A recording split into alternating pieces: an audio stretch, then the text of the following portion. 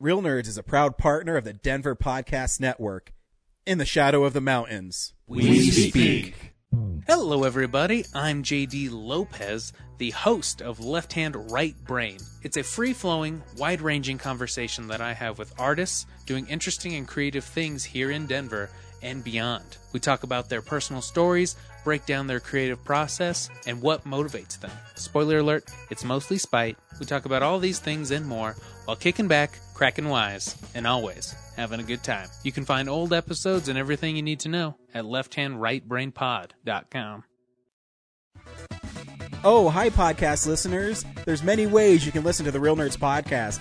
You can subscribe on iTunes. You can also subscribe on Stitcher Radio. You want to send us a Twitter message? You can do that. It's so easy, at Real Nerds. Like us on Facebook, Real Nerds Podcast. You can visit our website, realnerdspodcast.com, where there'll be a lot of articles for you to not only read, but to listen to our previous shows. You can also call us, 720-6nerds5. Thanks for listening, and enjoy the show. This is TJ Carter from the Average Joe Geek Show, and you're listening to the Real Nerds Podcast.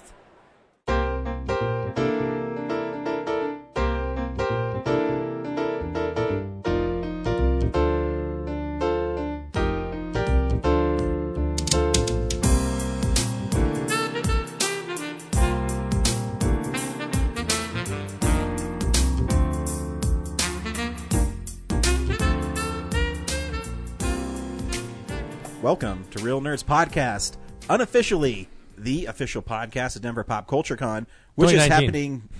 See? You didn't even know what I was going to say. And he messed it up. Yep. Just like Winnie the Pooh. Oh, bother. Yes. Jim Cummings, you're on the podcast? Oh, now he's leaving. Thanks for coming, Jim. Yeah, thanks, Jim. Thanks for saying that one line. Now get the fuck out of here. Why'd you have to scare him? Make sure the door doesn't hit you on the way out. It's unfortunate that we need to pay his full 12-hour day rate for this, but damn it, he is part of the union. Yeah, Pop Culture Con is next this week. It's 3 days away. You can see us live on Saturday at 5:20 in room 502. We'll be celebrating 1989. It's going to be fun. If you missed out on the year, we'll get you caught up. We will. Yeah. And then we'll also be doing some panels. I'm doing a panel every day with some celebrity. We haven't decided who's doing the one that overlaps with one of my panels, but I think Brad will probably end up doing it. Nope. And you should also stop by our booth. We have con-exclusive pint glasses. We also have a shirt Zach is wearing that nobody can see. You can also pick that up there as well. we'll be selling me for auction. And we'll be selling Henry for auction. auction. Mm-hmm. Hopefully we'll get, like the Bluths in their I hope so. auction. I just want to from fucking Arrested go for more Development, than $10. third one. So golly, that's a deep cut. $11 sold. I mean, listen, that's my goal. So Just be Lucille 2 and you're good to go. That is a deep cut. I'm so full of pop culture references. That's probably why I'm entrusted by Denver Pop Culture Con to do celebrity panels. Brag. Yeah. Actually, I'm kind of proud of that we get, I don't post on the Facebook thing that often, but there's some people on the Facebook media credentialed that said, has anybody got panels yet? They haven't contacted us. And I'm sitting here over, I'm like, no. And that's too bad. That's too bad, but it is really kind of cool that they do seek me out, and I've never actually seen a panel I've moderated until this last year when they posted them, and I'm like, I'm actually kind of good in them. And I said, man, I kind of tear it up, and I did the one with Bonnie Wright. Bonnie Wright, and she loved me. And then the Power Ranger one, which is fun to watch. That one is fun to watch. Bonnie Wright loved me. She was really nice, and they were freaking out. They didn't know if I was going to make it, so last year I got to the theater like 3 minutes before the panel started because I was doing one panel. I literally had to go from one side of the convention to the other on a Saturday, and I didn't go through like the green room or like the elevator. I went through the theater, jumped on the stage, and walked in the back. And the lady's like, "Oh my God, you're here." I said, "Let me tell you something. If I'm scheduled, I will be here. I am on so many panels. I promise I'll be here." And Bonnie Wright told me I was brilliant. Brian, what's that on your shoulder? I think it might be dirt. I want to brush that off your shoulder. Thank you. She's really pretty too.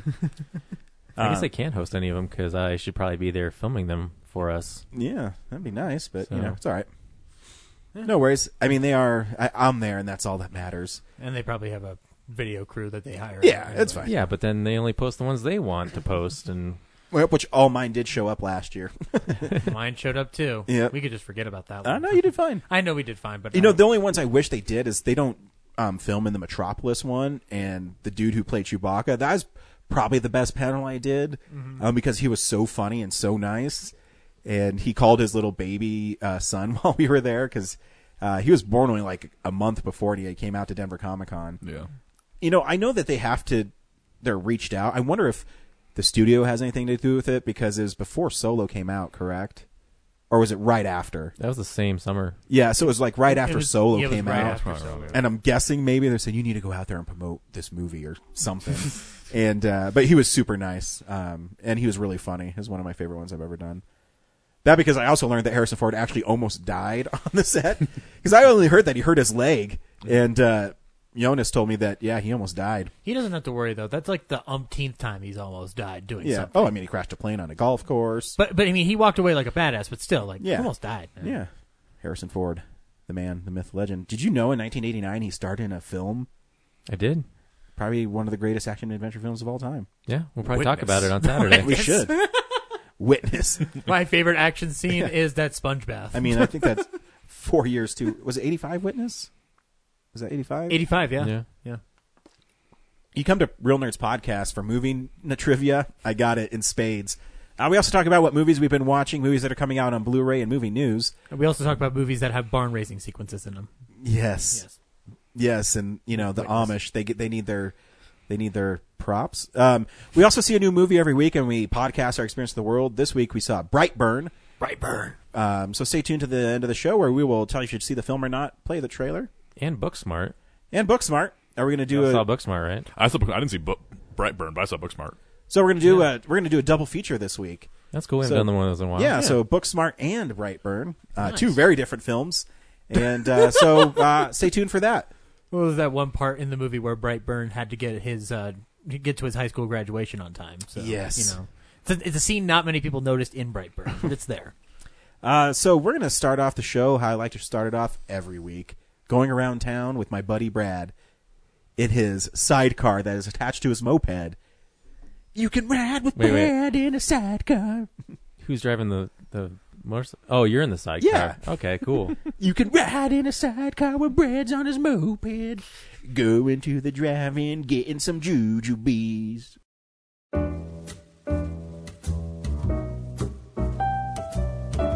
Hey, film buddies, follow me around Denver.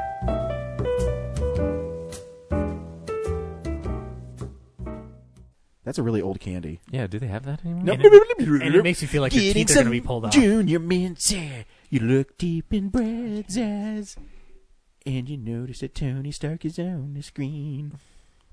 And he's dead. And he's dead. Oh, spoiler alert. Spoiler alert, dead. Hashtag RIP. It's been a month. Yeah. 5 weeks, right? Yeah. Yeah. It's only 100 away. Yeah, it's not going to make it. I still think it's bullshit. Like, I was looking at the foreign totals. I think the totals for Avatar are bullshit. Because Endgame made $400 million more in China. So, and it didn't catch up to anywhere else. Like in Japan, Endgame hasn't made as much as Avatar by like 40 million. I'm pretty sure Avatar's lying somewhere. I felt like how Titanic is lying. Mm-hmm. Someone's like, it doesn't make sense to me. I think it will eventually cross it. Do you think? But I think it'll be like barely. Like, because I think it made like, what, 20 million this weekend, I think? 15. Yeah. 15, yeah. But that was Well, domestic, 20 so- with Monday's grosses. Yeah. So if you like kind of just like look at the following weekends, as long as it keeps making like 5 million for a while, we'll get there eventually. I hope. Well, it only made like 15 million from international markets last week. Yeah.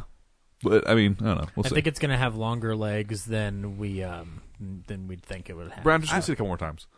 I don't know, because so next week there's 3 movies being released. The week after there's 2 movies nationwide. Yeah. I think eventually it's just. I think if it came out during Christmas time, it probably would have. Yeah. Because there would have been nothing else to put up against. I think like if it's not at, cause it's like a 2.78 is what needs to pass, Yeah. right? Yeah. If it's not at 2. It needs 100 more. So if it's not at like 50 million away by Spider-Man, then it's done. But I think it could do it. I just think. I hope it does. Yeah. Anyways, Brad, what's happening around town? Go see Endgame. You can't watch Endgame at the drive-in anymore. It's now the lineup is Detective Pikachu, Aladdin, and The Hustle.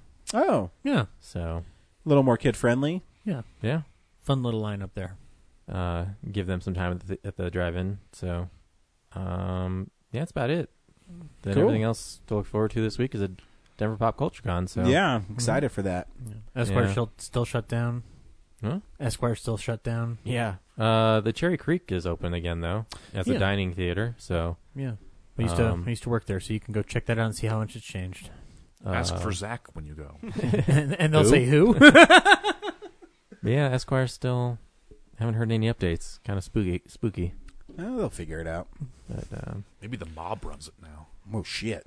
at Denver Pop Culture You mean Con, like I'm trying to figure out if I want to spend like $180, I think, to get a photo with Tom Wilson, Christopher Lloyd, and the DeLorean together. It's 108. Do you get a signature as well? No, I think it's just the photo op. It's 180. I think so. Maybe it's just 80. I say that's a really. Jason Momoa is like $100. Yeah, but he's also not like 80 years old, so there's like more opportunities I mean, to see him. when I got Stan Lee his $100 for his autograph, and you think Christopher you'd- Lloyd charges more? Yeah, he's not. He didn't create Marvel, so Okay. Well, you know what, Brad? What I always say is, what you guys said to me is, are you ever going to see him again? And then, I was like, that's why I'm only considering it. Yeah. Because how many more chances? because you guys talked me into Stan Lee. I'm like, I'm spending $100 for this autograph, and then he told me thanks for being a true believer, and he died 2 years later. So Maybe I'll just bring $200 cash on me so I can decide at the last minute. that's a good idea. Yeah. So like, well, it's already out of the account. if you see me walking around the con, just know that I have $200 in cash in my pocket. Well, actually, stop by our booth, buy our merchandise, so Brad can just use that money Please fund my picture. so he can go over there and pay for it. I don't want to reimburse myself for the cost of the product. I just want to get a photo with Christopher Lloyd. God, now that I'm thinking about it, it would be genius to mug everyone at Comic-Con. There's so much money, cash, just handing out there. Well, if we sell all the glasses, I mean, you should make money off of that, right? You'd think. Well, there's 6 something each. Shut up. Don't tell them how much it actually People costs. know. People know we have to. They are beep much amount. People know that we have to. I'm just following the Alamo Drafthouse cost model. Yeah. I don't know how much they probably, they can order thousands of them, so I'm sure their cost per glass is way cheaper than ours. Like we Yeah. only have 48, so Well, you're supporting a local independent podcast. That yeah, you can cover our internet costs. yeah, our internet costs and our domain. Our glasses are homegrown. Yes. So, Each one is made by hand, sand melted, shaped in our into a hands. fine It's okay, Brett. Everybody knows it's like American Pickers. Each If I logo- pick something for $5, I know I'm going to sell it for $10 because I need to make money off of it. Each logo is meticulously painted by hand. Yes. This is too hard. I'm just going to take a By cardboard, my son. I'm just going to take a cardboard sign, stand outside the con, and say "Need food for podcast," and then the money will roll in, guys. With a paintbrush made from true stallion horsehair. Yes, stallion. What kind of stallion? The best stallion, I don't know any horse breeds. the black stallion. Clydesdale. Yep, Yep, There you go. That's Clydesdale. one. there we go. That's the one I know. So Thickest, did it. most luxurious horsehair. There's horse people like there's movie people. You notice that if people like horses, they really like horses. My sister's one of them. welcome Yeah? to the Real Yeah. Horse Does she Podcast. own horses? She did So- for a hot minute. Okay, She so let was- me ask you a question, Zach. Yeah, Why sure. do people like horses? For my sister, I think it was just like a nice confidence builder because she did English bareback, and she did it for years. And She likes that English bareback, does she? Here's the thing. Horses are very muscular. Horses also have giant cocks. So that's think why there's- Zach's sister I really think there's a liked it. subliminal Oh, thing God. going on. I'm so happy my sister doesn't. Let's listen to make this Zach show. more uncomfortable on this podcast. Ah. So Zach, what is it about horses that your sister likes? She the just li- she the likes- muscles or the big throbbing cock? Sorry, I'm gonna James' say- mom. Oh my God! We not only offended my sister, we offended James' mom in one sentence. Bam, that's a You know what? twofer. And I haven't done a horse raping joke we in haven't a done a horse really long time. No wonder our numbers are down. Yeah, damn. You know what it's gonna say in the Wikipedia page for Real Nerds Podcast is like known for movie reviews and horsecock jokes. Yes. Yeah. We're Can I back, be- boys. Can I be Horsecock Johnson? So, yep. That derailed it. Hey, Yeah. Corinne watched a classic movie this week. Oh, this thank is God. Catching the Classics with Corinne. Hey nerds, Corinne here for part 20.4 of Catching the Classics, which is actually part 4 of Catching the Miyazaki Classics, where I'm going through all 11 of the films directed by Hayao Miyazaki. This week I'm going to be talking about Spirited Away, which is one of the Miyazaki films I had seen previously, but it had been a while. I think I watched it when I was in college as part of an Eastern religion or Eastern civilization class, and we did watch the Japanese dub. I feel like we had some kind of a long discussion about, oh, let's watch it in Japanese. No, we should watch it in English. No, we should watch it in Japanese. So I think we ended up watching the Japanese dub, or sorry, the Japanese voice version. So yeah, so this is the film, I believe it was 2002 that won for Best Animated Picture. I think it's one of the only Miyazaki movies that's won anything at the Oscars. So it's, this is such a difficult film to talk about because I remember hearing a lot of things about it when I was growing up, and it just has such a hype to it. Partly, I think, because it won for Best Animated Picture, and also because people consider it the best of Hayao Miyazaki's movies. And I don't know if I would say it's the best. It's definitely in the upper tier of his movies that I've seen, and I think I'm only missing 2 right now that I've never seen yet, but I'll watch for the series. So, alright, let me just give you a quick synopsis. Minor spoilers ahead. So, Spirited Away is about a girl, Chihiro, and her parents are moving to this new town, and while they're driving into this town, they get sidetracked, and they wind up at this abandoned amusement park.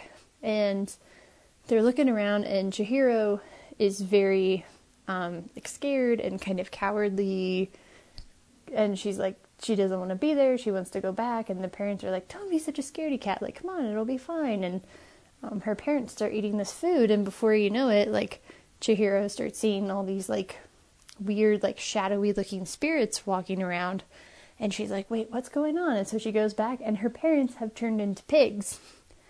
And so she finds out she's somehow crossed over into the world of the spirits, and she hangs out there. She ends up getting a job at this bathhouse for the spirits.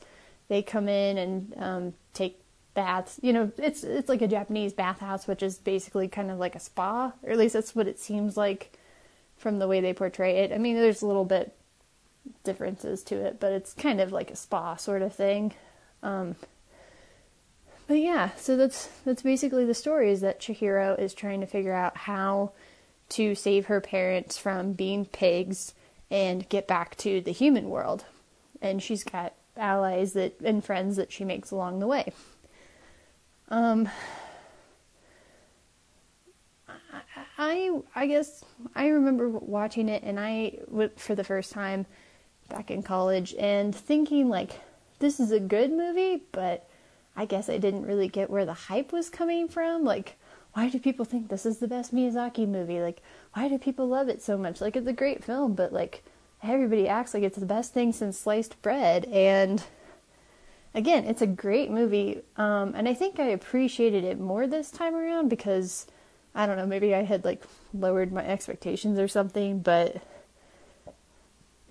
I was not, I don't know. I had a lot more fun with it, and I just saw, like, how well made this film is. It just puts you right into the story. Like, there's very little time with setup. There's very little time with, like, character introductions or anything. Like, you know, it's like the whole first sequence is Chihiro and her parents driving into the town. Like, you don't see her move away. You don't, you know, it's succinct, very succinct. And it's almost self-contained in that way because you see them driving into town, they go to the amusement park, and then they seemingly stay there the whole time in this, I mean, on the spirit world side of it, and then when they leave, spoilers, at the end when they get out, and they leave the amusement park, and that's the last we see of them,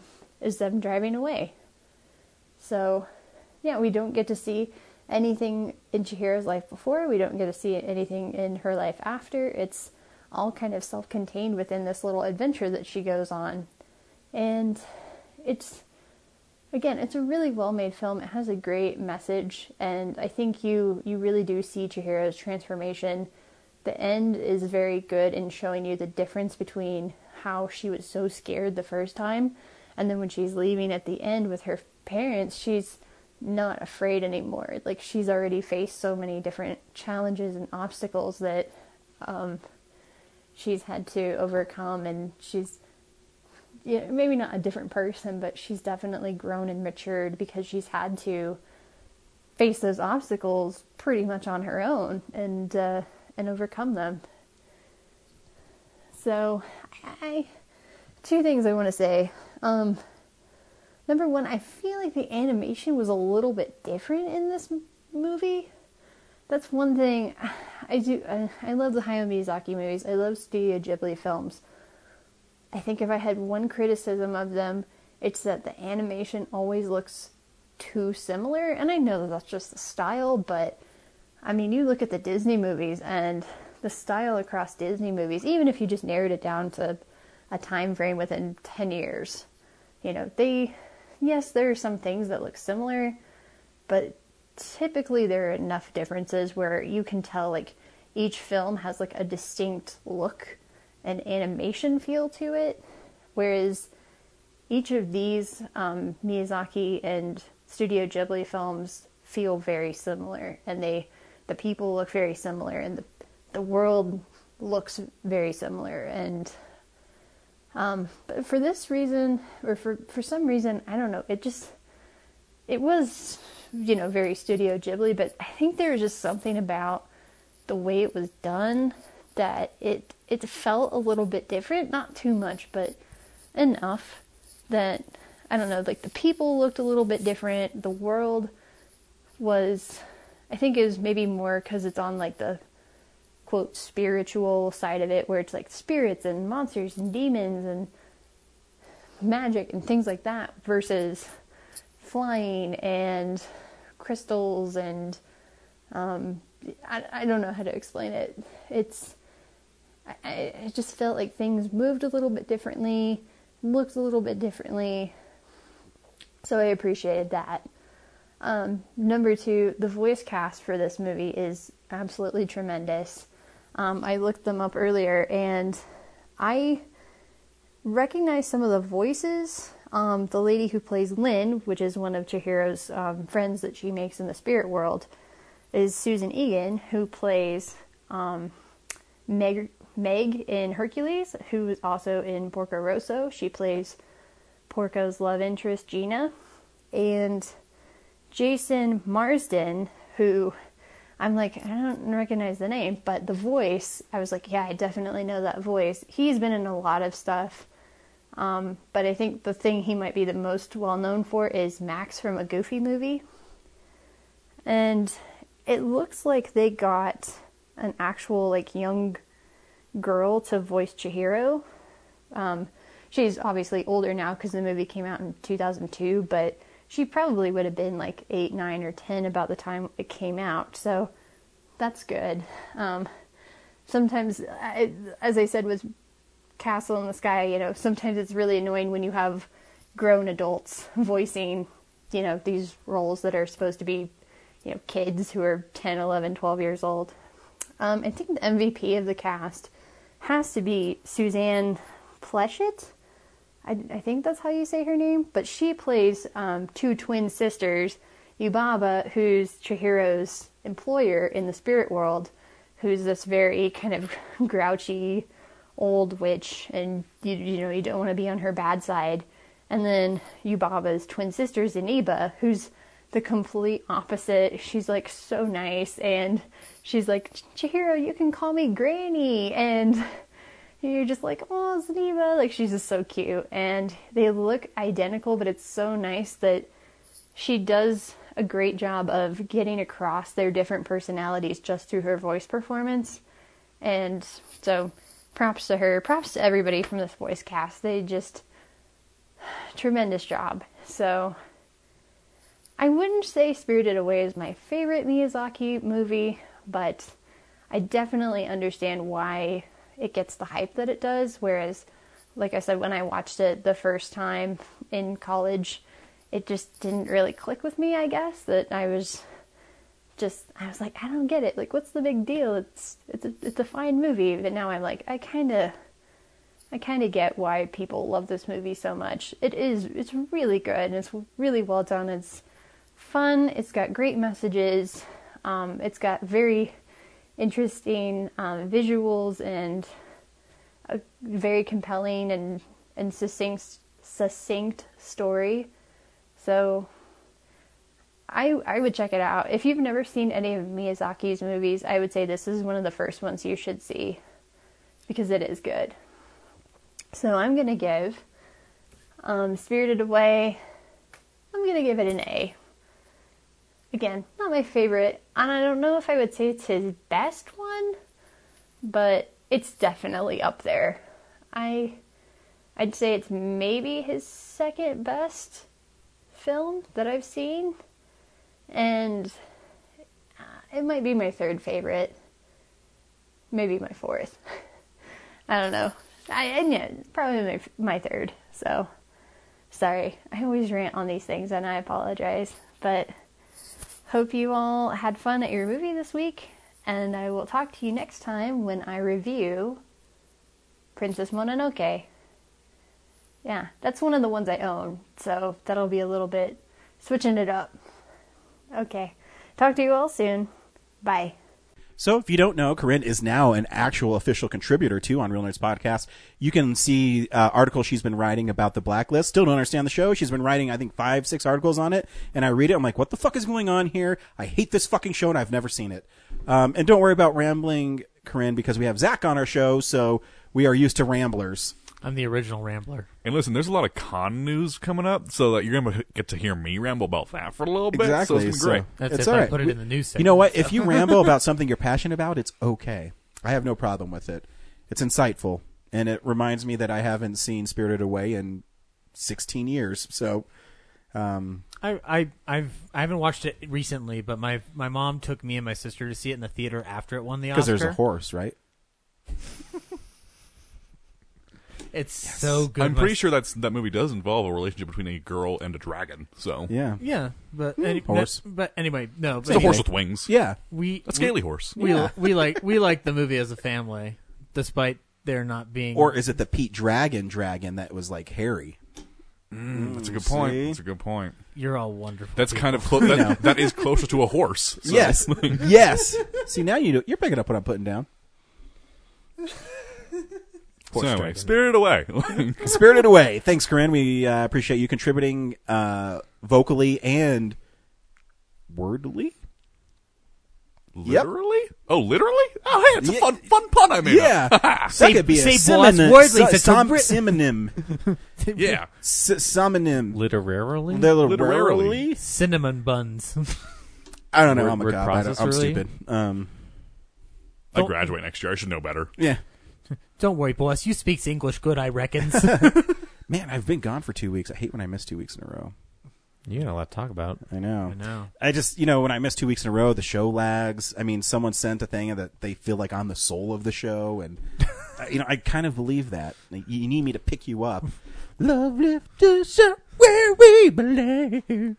Should we read that thing about what someone listened to the show and You- thought you- our voices matched to who? I don't know. Are we supposed to share that? I thought it was funny. It's funny, but is that something we should share without someone's prior knowledge? Maybe not. Yeah. Well, Damn it. You know what, Corinne? Ask your friend if we can share what he thought, who was who on it, and yep. Listen next week, I Look guess. at next week. I mean, I'll be honest. When I started listening, before I was even on or whatever, because it was just like the drawing of the three of you, I thought that James's voice belonged to Brad's body and Brad's voice belonged to James's body. That's what this person said. That's Yeah. what I thought. But I'm always so unique. Everyone knows.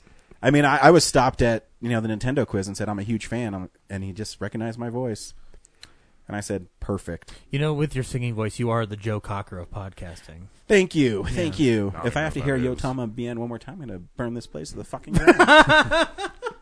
It's maybe one of my favorite lines ever in a movie. Delivered by Paul Rudd, 40-year-old virgin. Haha.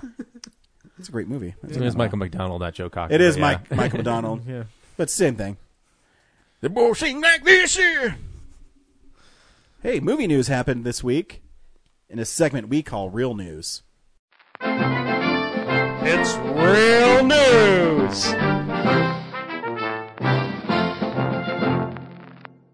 See, a movie reel is spelled R-E-E-L. So when we say real news, it's R-E-E-L. It's kind of like MTV News in the 90s, and you had to find out if Courtney Cox was still dating some guy when she was on Friends. A horse. Yes. I bet no one's ever used real to mean real Probably not. for any kind of topic. Probably ever. not. We're probably the first Yeah. and the greatest. We were able to overcome the one dude who told us how stupid we were at Mile High Horror Fest 8 years ago. So we've been able to endure. We took it back. It's ours. Yep. We took it back. I like that. 7 years later, he's just like, "Aw, man." Like the Bare Naked Ladies song, We Took the Night. Yes. It's a great song. It's off their latest album, Fake Nudes. You should check it out. Nice. Came out last year. I think Friday they're releasing an acoustic version of that album. Cool. Well, Yeah. anyway. There's some music Movie news news, for you. We've got some trailers and teasers. Really, the big one's probably Terminator Dark Fate. Yep. I like the part where the Terminators came up. Brad really liked the part when the logo came up.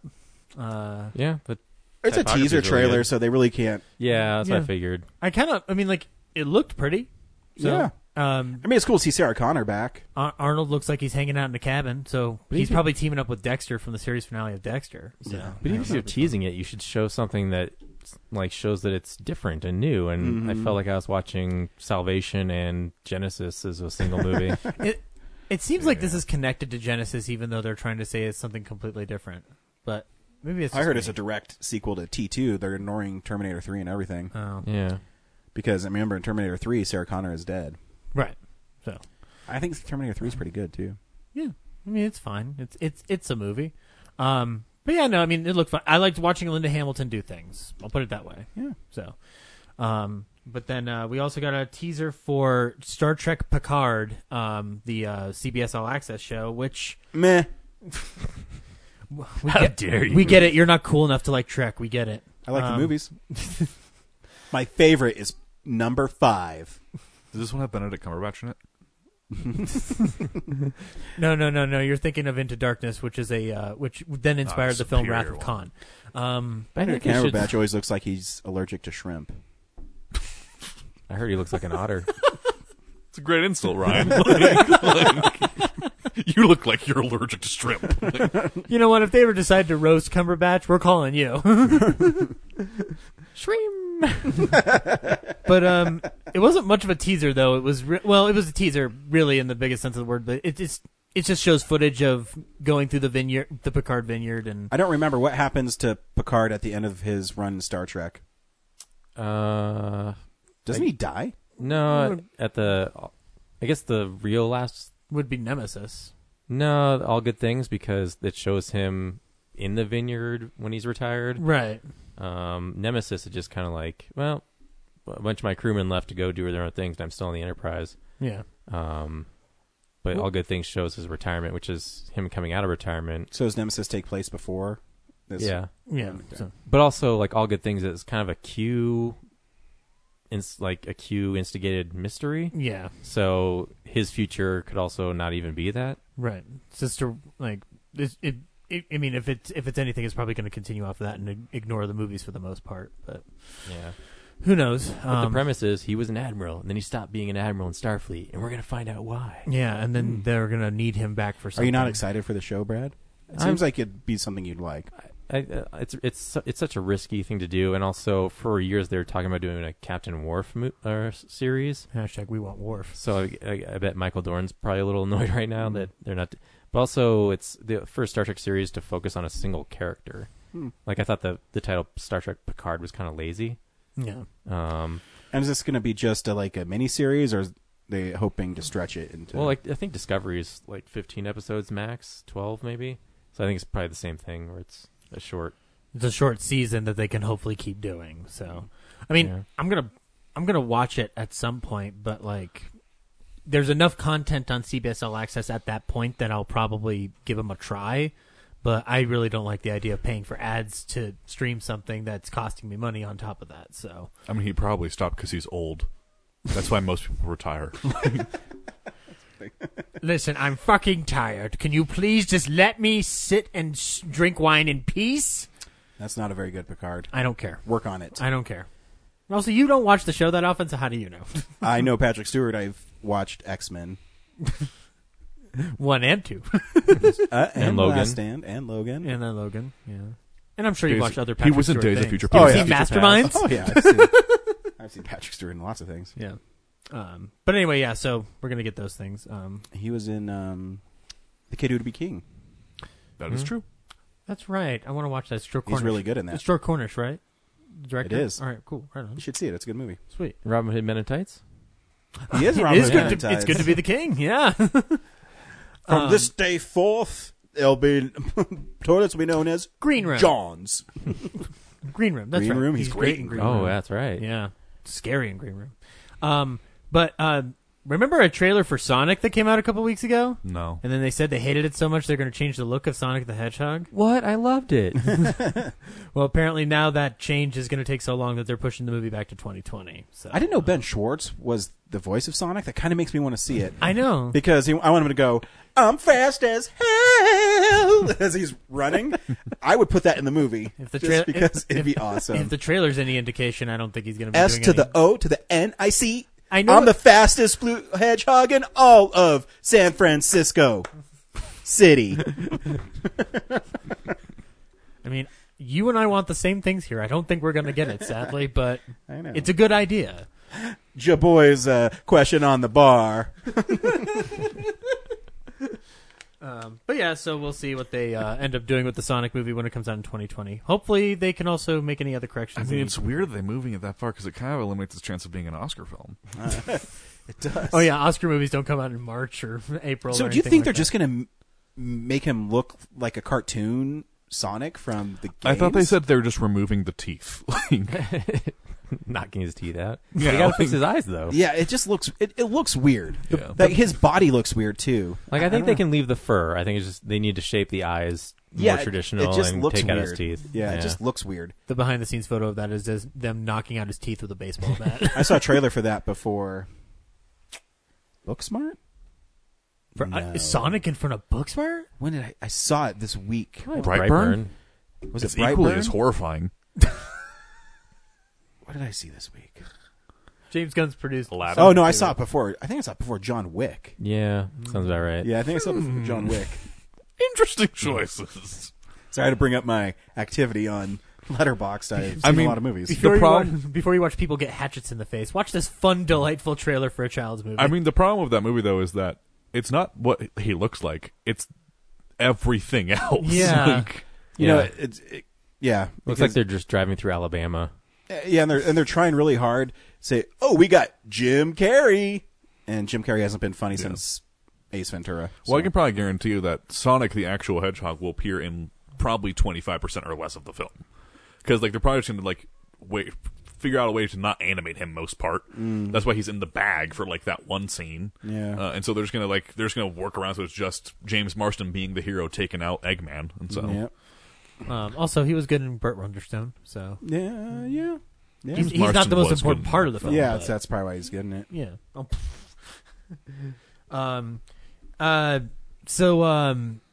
A Rambo 5 trailer leaked also, but it was taken off quickly. Did you guys catch it? well, you're not. You shouldn't support it because it's not the official release, Zach. Oh, shut up. You should support the artists. Oh, shut up.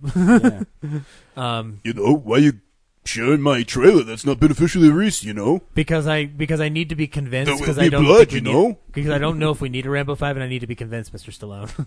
There needs to be a Rambo 5. It looks Do you remember in Rambo 4 when he jumped up on the back of the Jeep and annihilated that dude with the Gatling gun? I need to see that again. I don't, because I haven't seen that movie in a while. So Well, I think you're clearly forgetting the end of Rambo 4 where he's like, you should see me again in Rambo 5 coming out in 2019.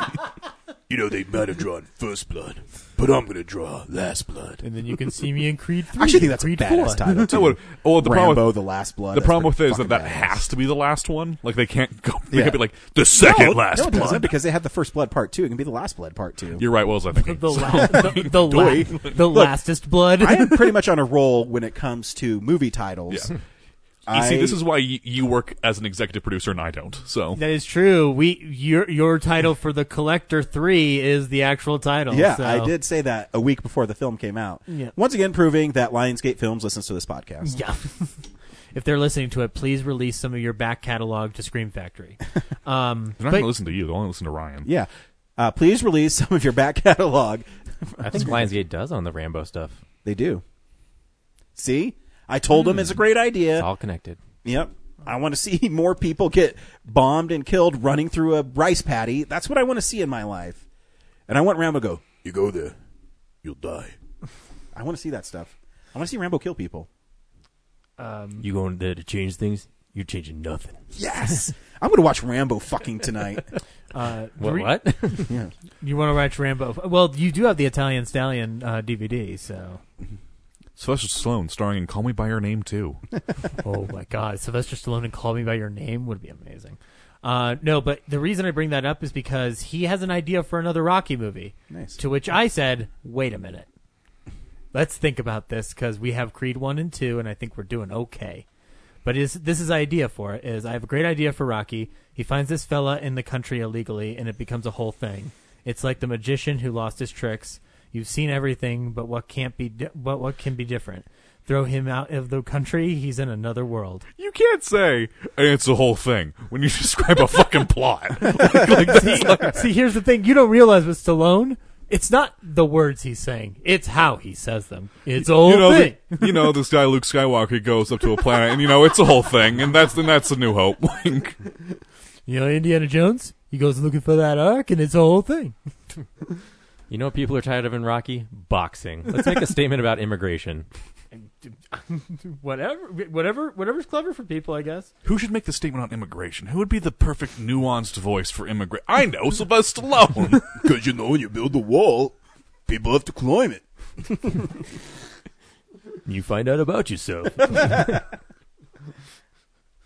about our emails? Taika Waititi's doing an Akira movie, and I guess I got a release date, so it's going to be coming out in 2021. Brad, you excited? Wait, what? Taika Waititi's doing an Akira movie.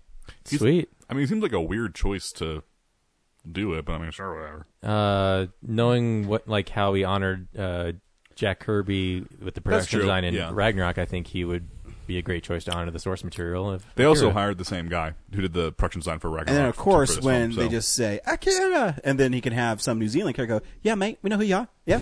You said it a few times. Gonna need you to give me your bike there. Yeah. Taking his bike. Oh no, your muscles are all growing. Oh, he's back. He's back again. I was getting larger there, mate. Okay, crush the entire city.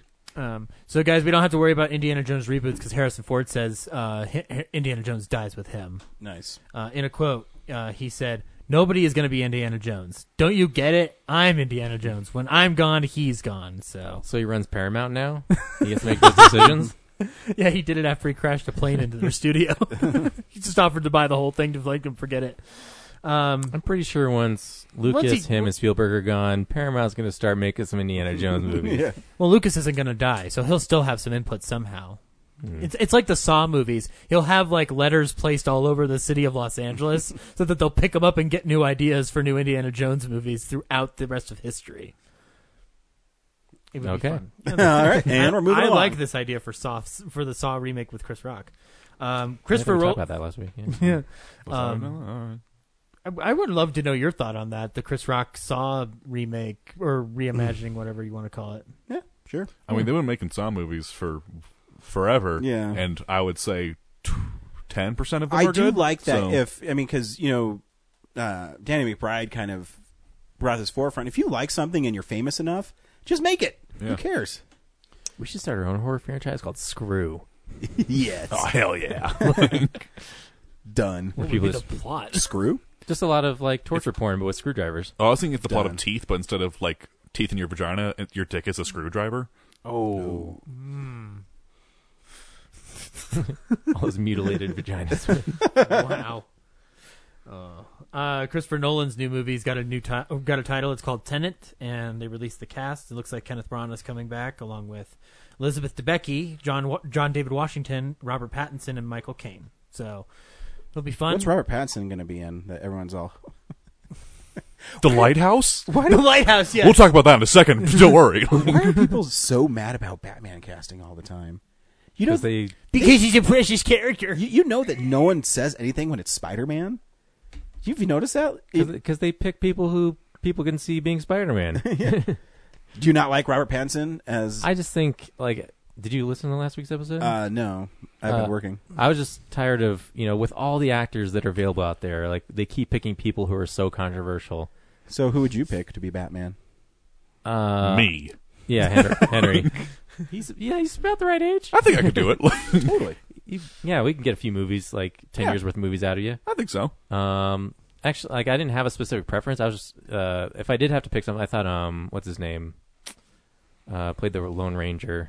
Armie Hammer. Armie Hammer. That's stupid. He was already cast as it, and the movie got canceled. Yeah, Justice League Mortal. But overall, it's like an unknown would be good. Like, because Christian Bale, when he got picked, like he's the most recent one that hasn't been controversial. But he was relatively unknown because I think his biggest claim to fame was American Psycho before Newsies? Batman Begins. Or The Machinist, too. Or he was just doing I The Machinist would when not call The Machinist a claim to fame for him. Actually, no, I'm sorry. I'm getting mixed up because he did The Machinist, and then right afterwards he had to bulk up for Batman. So Yeah, but like, Machinist wasn't like a well-known like. Do you think they purposely choose controversial people? Or they just choose a person they think who will be the best actor? I have to think if it's Matt Reeves, he's choosing the person he thinks is best. I think it's controversial. I think it's a free news story that gets the name out for hype.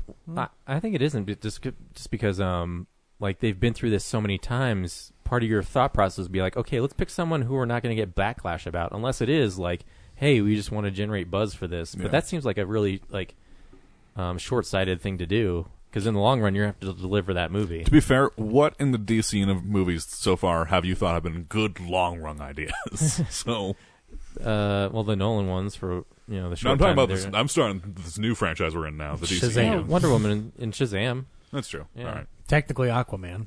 I'll give you Wonder Woman. Yeah, I think Wonder Woman's great. Yeah, Gal Gadot, like she was controversial at the time, but she proved herself. Zachary Levi wasn't, but he fits Because that no one part cares really about Shazam until the movie came out. Yeah, Because Shazam's not a big enough character. You can fly under the radar if the character isn't as big. I mean, 10 years ago, Iron Man was a C-level Marvel character. I mean, he's important. He's one of the first Avengers, but I mean, Downey Jr. like made that important. Yeah, I mean, or even look at like Guardians. Like, oh, absolutely. And if you go back, it seems so weird now because RDJ is so big, but back then they had to beg the studio to let him be Tony Stark. Yeah, because Favreau had to fight for him. I mean, he was sober for I think 5 or 6 years after that, and he was slowly working his way back. Right, like the Sundance scene, But there wasn't, and there wasn't even a guarantee that he'd be a box office draw. So it was a gamble on a lot of aspects, not even just his sobriety. And he's lucky too because Terrence Howard. He's kind of if you read that Big Picture book, he's kind of the thing they kind of used as an insurance policy because like he was the bigger star out of anybody because Jeff Bridges wasn't even like into his like. Post I would say Oscar. Gwyneth Paltrow was probably the biggest star in that film. She was the only Oscar winner. Well, Terrence Howard, I think. Yeah, he's won an Oscar, right? No, Terrence Howard hasn't won. But but Gwyneth Paltrow hadn't really been doing much up until Iron Man, and then she kind of came back, and now she's doing good things. Didn't she win an Oscar? She did, but between Shakespeare in Love and Iron Man, she wasn't doing much. I don't know. It sounds like Ryan knows what he's talking about. So in 10 years, now I'm pretty sure she was still pretty popular. You did just claim The Machinist was a claim to fame for. That is true. Let's bring up her IMDb. I'm pretty sure she was pretty active after Shakespeare in Love. I mean, it's did also, if you want to look at Bounce, I think she made Bounce. Or She did make Bounce, with Sliding Doors, Sliding Doors, duets. How many of them were making hundreds of millions of dollars at the box office? No, she does. She doesn't make those kind of movies though. Yeah. So what did you think it was sellable though? But anyway, I mean, She's just known because you can always put Oscar winner Gwyneth Paltrow on the poster. Yeah. that is true. And I guess you could put the Big Lebowski's Jeff Bridges on the poster as well. Oh God, they should have done that. I mean, it's also, I mean, just looking, we're going to get an Eternals film next year.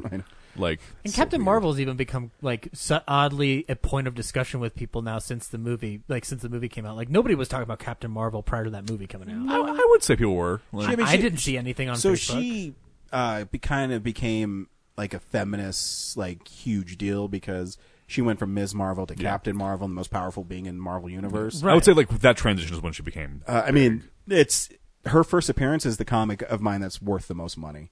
Oh, really? And that just happens to be an Avenging Spider-Man number 8 Yeah. that I just got because it's Spider-Man and his print run was so low that it's selling on eBay for like $900. All my valuable comics are Captain Marvel or Miss Marvel comics. Yeah. Because I remember I got them, I think the first year we went to Comic-Con, I was like, these are going to be worth a lot. So seeing so much stack up. Miss so. Marvel, love it. View from the Top, Sylvia, Sky Captain in the World of Tomorrow. Oh, well, there it is. That's her big hit. Yeah, exactly. That's the one that made I tons like of money. Captain. Running with Scissors, which is a good movie, but it didn't make a lot of money. So, but yeah. Anyway, the last thing is we're getting a Quiet Place sequel 2 months earlier. Yep. So, They can churn out horror films fast. I haven't gotten a plot synopsis Except for it fucking yet. Friday the 13th. You know what's funny though? 2 years ago, we had a teaser trailer for it pretty early for the first one because I think they were putting it in festival still. For this one, we're probably not going to get a teaser until January. No, So- they'll probably release it. They're not going to do festivals with this one because it's no popular way. now. Oh yeah, so. it's already a guaranteed success. Are they calling it A Quiet Place 2 or just A Quieter Place? Just as Quiet Place 2. Or a Quiet Placer. Quiet Place with a Vengeance. This time more place. Live People free or want Quiet Place. Friday the 13th stuff so bad. There's this one that's like a crowd-funded like Revenge of Jason. I forget what it's called. And I was like, this looks pretty badass. And every time I see Jason moving those goes, I go, nope, don't like that. He has to be so unique. And it's like, yeah, I don't know. Way off topic, but I just miss Jason. He needs to be in like the big screen and have like a great actor like Derek Mears play him. That time will come. I mean, with all the remakes we're getting right now, I'm sure that I'm going to put money down. I think we are going to get another Friday the 13th film before 2023. Oh, probably. They just got to work out their legal bullshit. Yeah, with Victor Miller. Yep.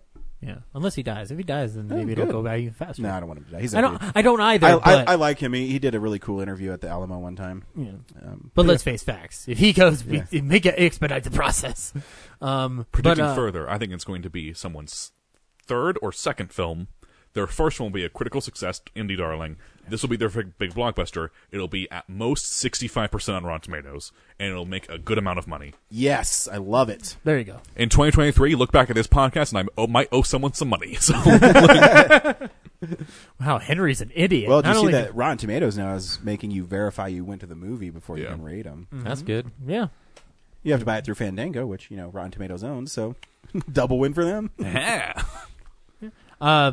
Last piece of trivial news though, Coca-Cola is bringing back new Coke. Which Brad, I heard you got us some new Coke. I did. We'll have Yeah. a tasting party. Ooh, nice. Sweet. Yeah. All in preparation for Stranger Things season 3, which I'm excited for. I need to go back. I and like revisit Stranger it. Things. Yeah. I like the show. I'm not as big into the hype as everybody else is, but I think the show's really fun. Yeah. I was. I thought it was interesting to find out that Coke, the new Coke, was on shelves for 3 months in '85, and then it got pulled. And the backlash because the backlash was so great. But I'm wagering that it tastes just the same. What was the arrives. backlash? What do people not like it? No, I heard it's spicier or something. Is it? Yeah.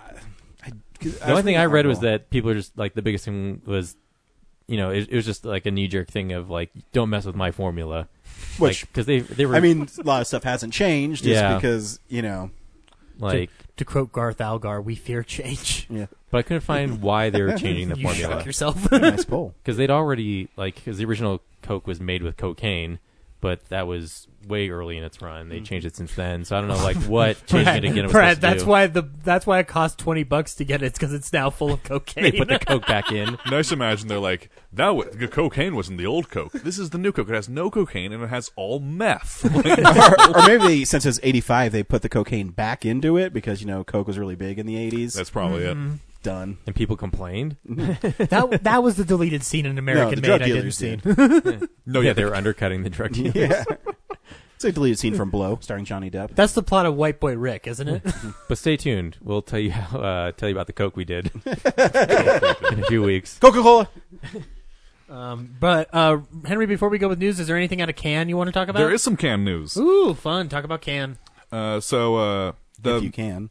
Haha, the good one. Cannes, you did it.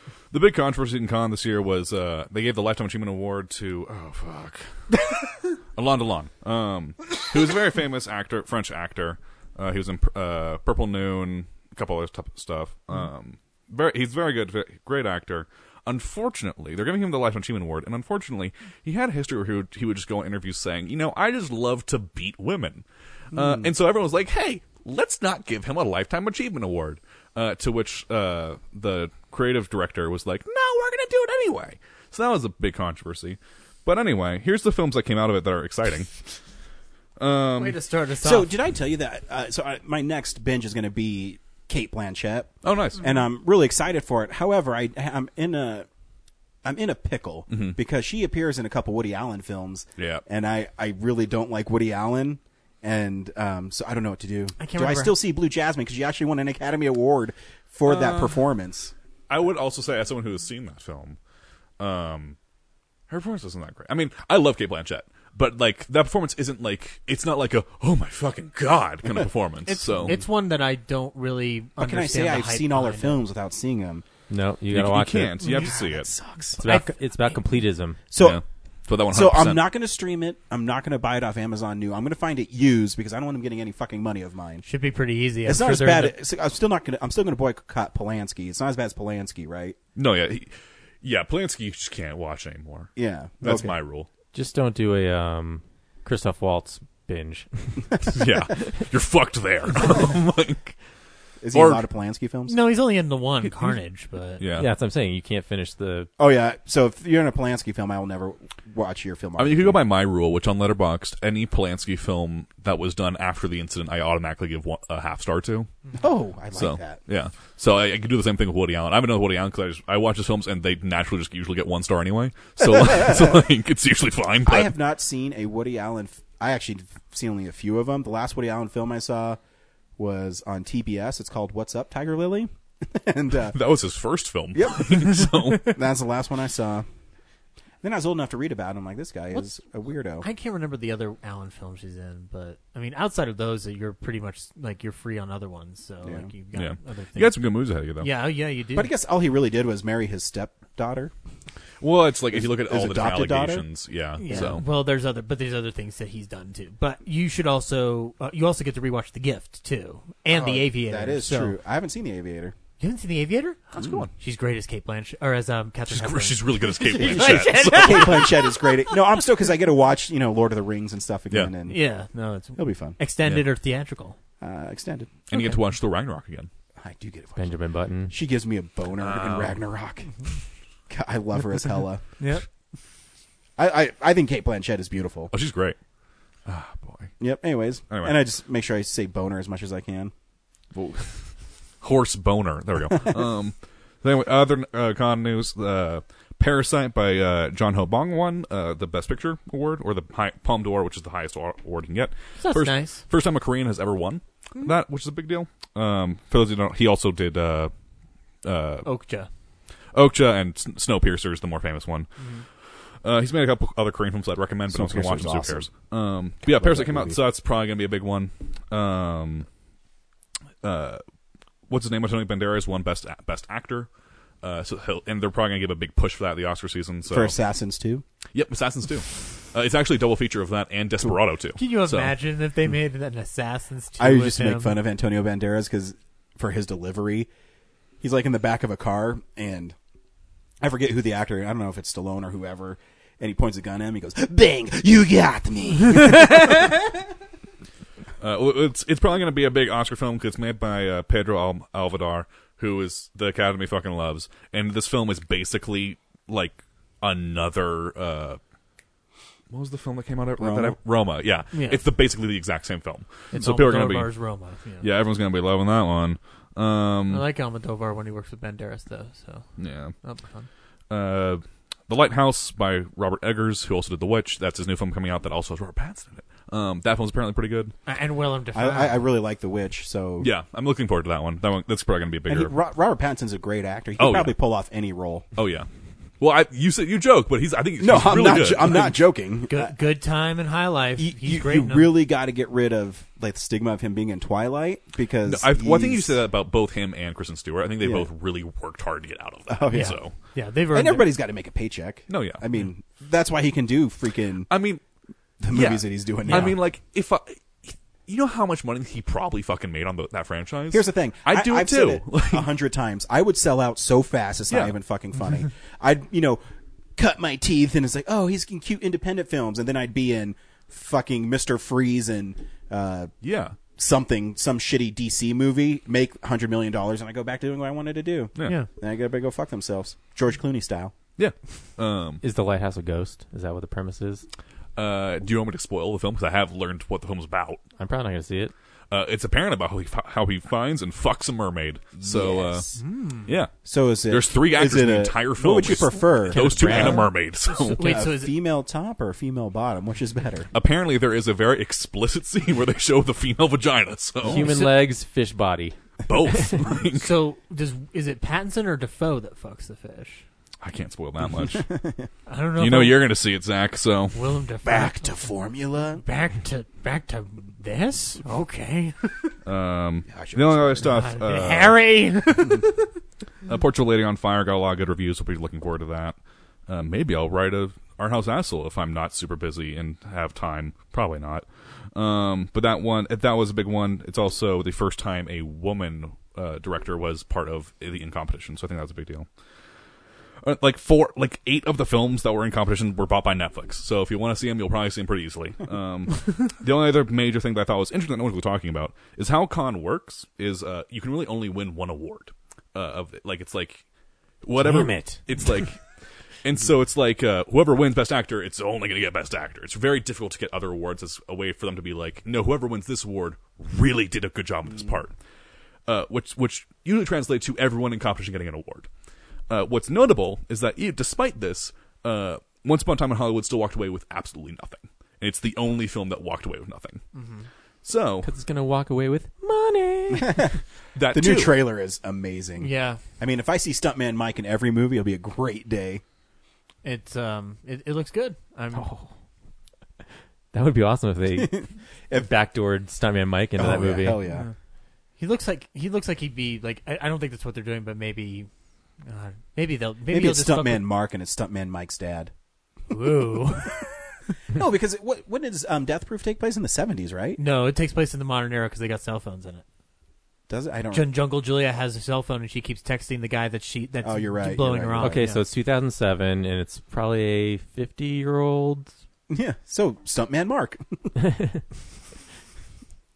I love this idea, Stuntman Mark. Oh, hi, Stuntman Mark.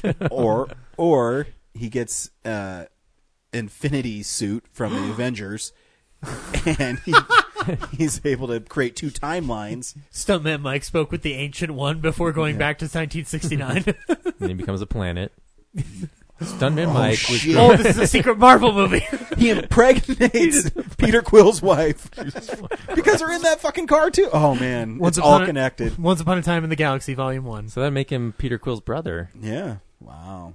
Deep, man. Hashtag it's all connected. Go see it. Kurt Russell needs to be in more movies. Oh, he's actually doing a decent. Oh no, amount. he is. I'm just saying he needs to be in more. Oh yeah, he should. Did you see his Santa Claus movie on Netflix? I did. I'm probably the only one who did. Still greatest line delivery ever is in Death Proof. I'm sorry. I'm excited for Once Upon a Time in Hollywood. If you look up, there are some really good interviews of him and the cast from Con that were really interesting. Yeah. So. Oh yeah.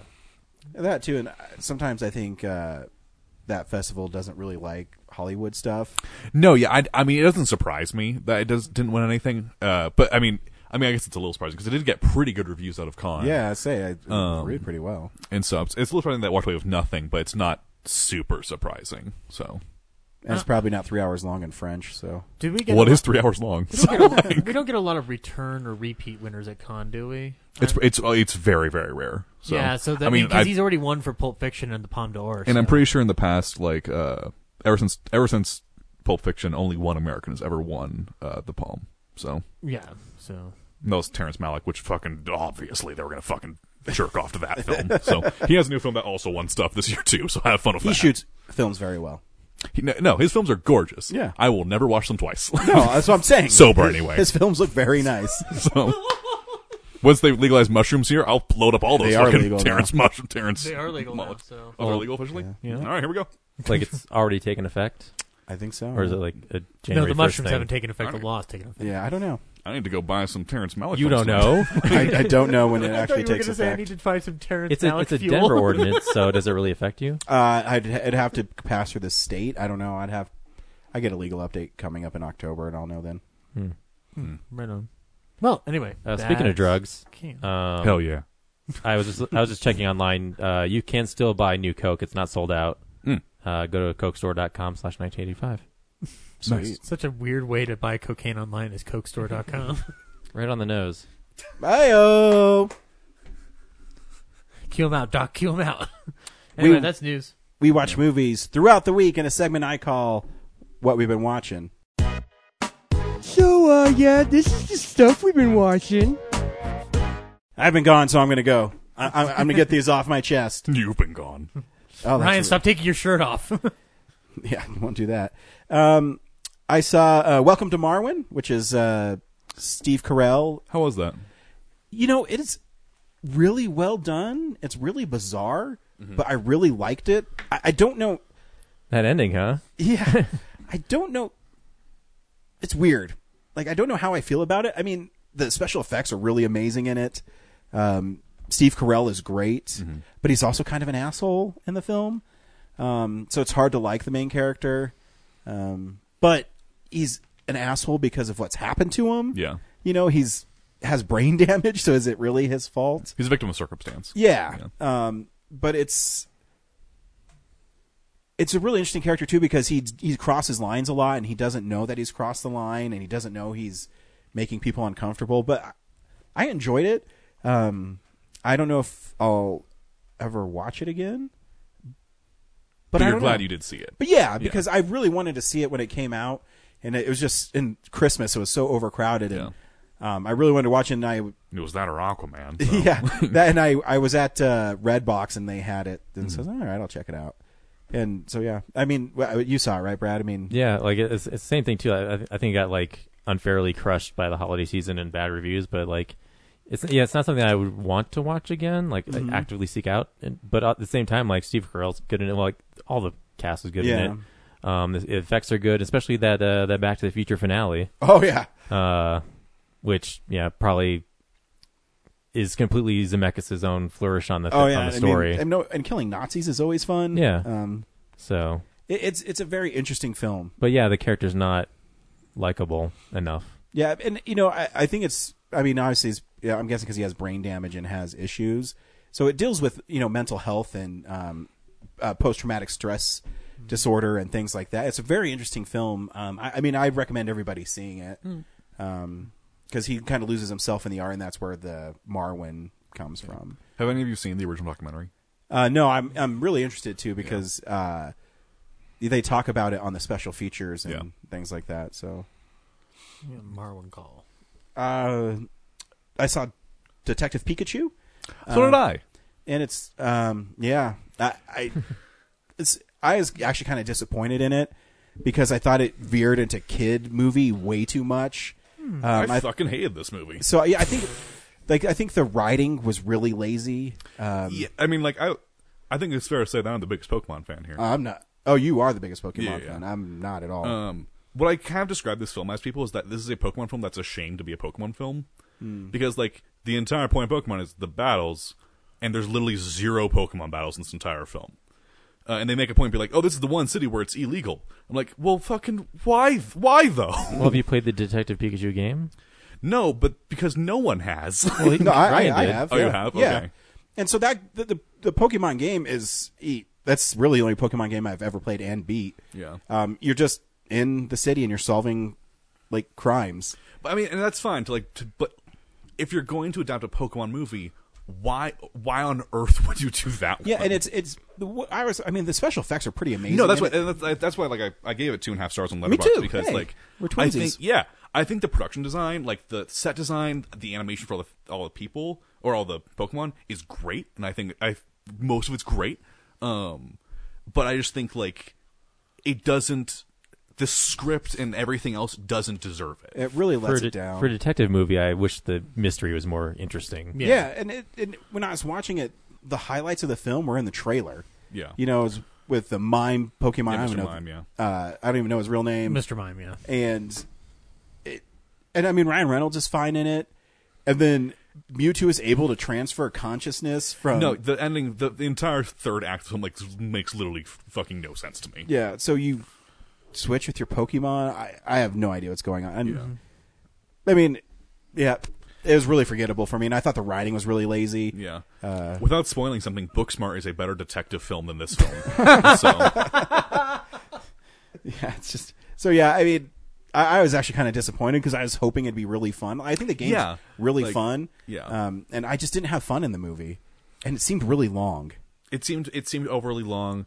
Some of the acting is kind of absurd, I think. Mm-hmm. Like, I don't know, the female detective in the film, I don't know what movie she thought she was in, but it was not the movie she was in. Yeah, like, so, agreed. That whole giant turtle sequence just seemed like a special effects, like, That's- because we yeah. can do this? That's another thing that bothered me is that, like, there's this giant fucking sequence of these, like, colossal monsters destroying the planet, and that's the end of the second act. And it's like, we never acknowledge that the rest of the film, and then we top that with a parade. And that's not how, like, ascending, like, tension works. And so. Yeah, it is bizarre. Yeah. I mean, I knew it was going to be weird because the game is weird, too. No, but- yeah.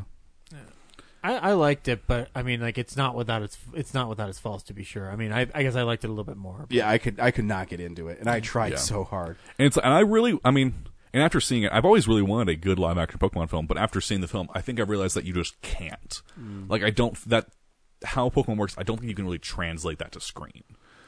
And so, I mean, they're apparently going to try with Pokemon Red and Blue in a couple years, but. Well, I mean, because this is the highest grossing, I think, video game film of all time already. Yeah, technically the highest rated critically. So Yeah, they've got all the models now, so... Yeah. No, I mean, and There's so, that. like, and I also give them a lot of credit as, like, a Pokemon fan, that they use Pokemon from every generation, which I wasn't expecting. Yeah. Like, I thought they were going to stick to predominantly the main, or, like, the original 151. You know, I do like Psyduck, because Yeah. I'm like, that's always been a weird Pokemon. Yeah. And he's weird in the movie, too. Yeah. It's fun. I listened to an interview with the writers of the script, and they had some interesting insight into like choices they made and choices that ended up like not going through completely. So, but it's clear that they had at the time the best intent in it. But it's but they I mean Yeah. also it was kind of a I'm sure kids promotional love it. thing. So I enjoyed it, and I think it's because I went in with zero expectations. Like, so. if I saw this when I was 10, this would have been, I would have fucking loved this film. yeah. And I would have thought about this film, that this would have been like, I'm sure this is going to be someone's live action Scooby-Doo film. Where they're going to be like, this is a great film, which is how I think of live action Scooby-Doo. And then they'll rewatch it and be like, this is still a great film, but they're not going to think that of Detective Pikachu. So, When Ditto shows up, did your audiences, like, lose their shit? my theater was almost empty. Yeah. So, I don't know. I thought that was Mine did. that was a good twist. I didn't see that coming. Yeah. So, But yeah, cool. What else did you watch, Ryan? I watched Cary Grant's first Oscar-nominated performance called None But the Lonely Heart. There you go. And he's kind of mean in this film, and it's a different kind of role for Cary Grant. In it, he plays like a thief who comes home and he never stays at home with his mom. And his mom runs a secondhand store, basically a pawn shop. And so the first half of the film is he's basically saying, "I'm leaving tomorrow, Ma," and he's playing like a Cockney guy, and he's great in this movie. Not the overall movie's not one of his best movies. He's amazing in it. Ethel Barrymore, who won an Academy Award, is really good in it. It's not like the Grant you're used to, and not that it's a bad thing. It's just there. I haven't watched this one. I'll have to check this. Yeah, one it's. I mean, it's a Warner Archives, and the transfer's really good. DVD or Blu-ray? DVD. Oh, okay. It comes with a trailer, so they cared enough to put a trailer in it. Come see dashing Cary Grant as you've never seen him before. So yeah, it's an interesting film, and I can see why he was nominated for it because he's so against type in it. Because he's basically the bad guy in it, and he struggles. He oscillates between being loyal to his mother and being a gangster, and then he gets in trouble with the gang, the mob in it. Well, of course, you always do in these movies. You can't never not get in trouble. But with I mean, the mob people guys. die and stuff, and I mean, it's a pretty dark film for 1942, I think it is. I followed that up with The Grass is Greener, another Cary Grant film, directed by the gentleman who also did Charade and Singing in the Rain. Stanley Donen. In it, Cary Grant plays a British aristocrat who they farm mushrooms, and then they have their tea and biscuits. Yes, they do have tea in it quite a bit. But in it, his wife. So they open up their home to tours because they're having money trouble. So for like £2, you come in and see the stately manor. And at one point, a photographer and rich oil tycoon, played by Robert Meacham, stumbles into the private quarters of Deborah Kerr, who plays Grant's wife, and they fall in love. And so she goes to New York or goes to London to have an affair with him, and it's really bizarre. And then they have a duel, him and Cary Grant, inside the mansion, and it's shot amazing. This film is shot so well. It's pretty funny, but it's also kind of bizarre. I don't know. I think I put it kind of in the middle of his the films I've seen him right in the middle, because he's really great in it. The premise is really bizarre. Because at the end, I mean, it's in the title. It's not really a spoiler. The grass is greener, so she thinks the grass is better on the other side. It's really not. It's with her husband and her kids. And it's really a weird thing where Deborah Kerr leaves her husband and her 2 kids to go have an affair with some American oil tycoon. It was a different time, right? Yeah, but they do the fade away into the bedroom and stuff. So they definitely are implying that they're fucking. And Cary Grant is pretty much explicit you get in the 40s. So. Well, this is 60, 59. And he has a duel because he wants to win his wife back, and he sets it up where both of the guns actually don't have bullets in them, but his butler shoots Cary Grant in the arm so he can get sympathy from his wife, and she realizes that she does love him still. I want to take my wife back. Fuck you, get out of here. So yeah, it's still good. The dueling scene is shot and edited so well that it makes I gave it 3.5. I gave a half a star alone for that editing and how that was shot. Nice. It's pretty great. John Wick Chapter 3. Me too. Yeah. All right. Yeah. I also have some Stanley Donen films coming out too. So all right, we have pretty much the same schedule. Man, that is awesome. I feel the same way I feel about every John Wick film I've seen. All 3 of them. The action is amazing. The world building and the dialogue and everything else is fucking garbage. Yeah. It doesn't make sense. And I feel like because I watched all the John Wick films this week, I feel like the third one, or each film doubles down even further with the lore. Yeah, and it doesn't make sense. Yeah. I remember when I saw the first one, I used to call them Super Mario coins. I'm like, why do people have Super Mario coins that they give to people? Yeah. And in this when we get into how they're made, I'm like, I don't need to know this. Yeah, and then he goes and sees Angelica Houston, and I guess he's from Belarus, and he has to send him away, and she knows by doing this she's going to get slashed by some ninja guy. I don't really understand her entire... Because I feel like she'll be a big part in the next one, which I don't really like it when films start doing that kind of thing. And that's because it's a world building, which I don't understand the world that they're building. Well, so it's I don't understand, I get the whole high table shit and all that, how he killed the high table person. That's a big deal. Who is Larry Fishburne?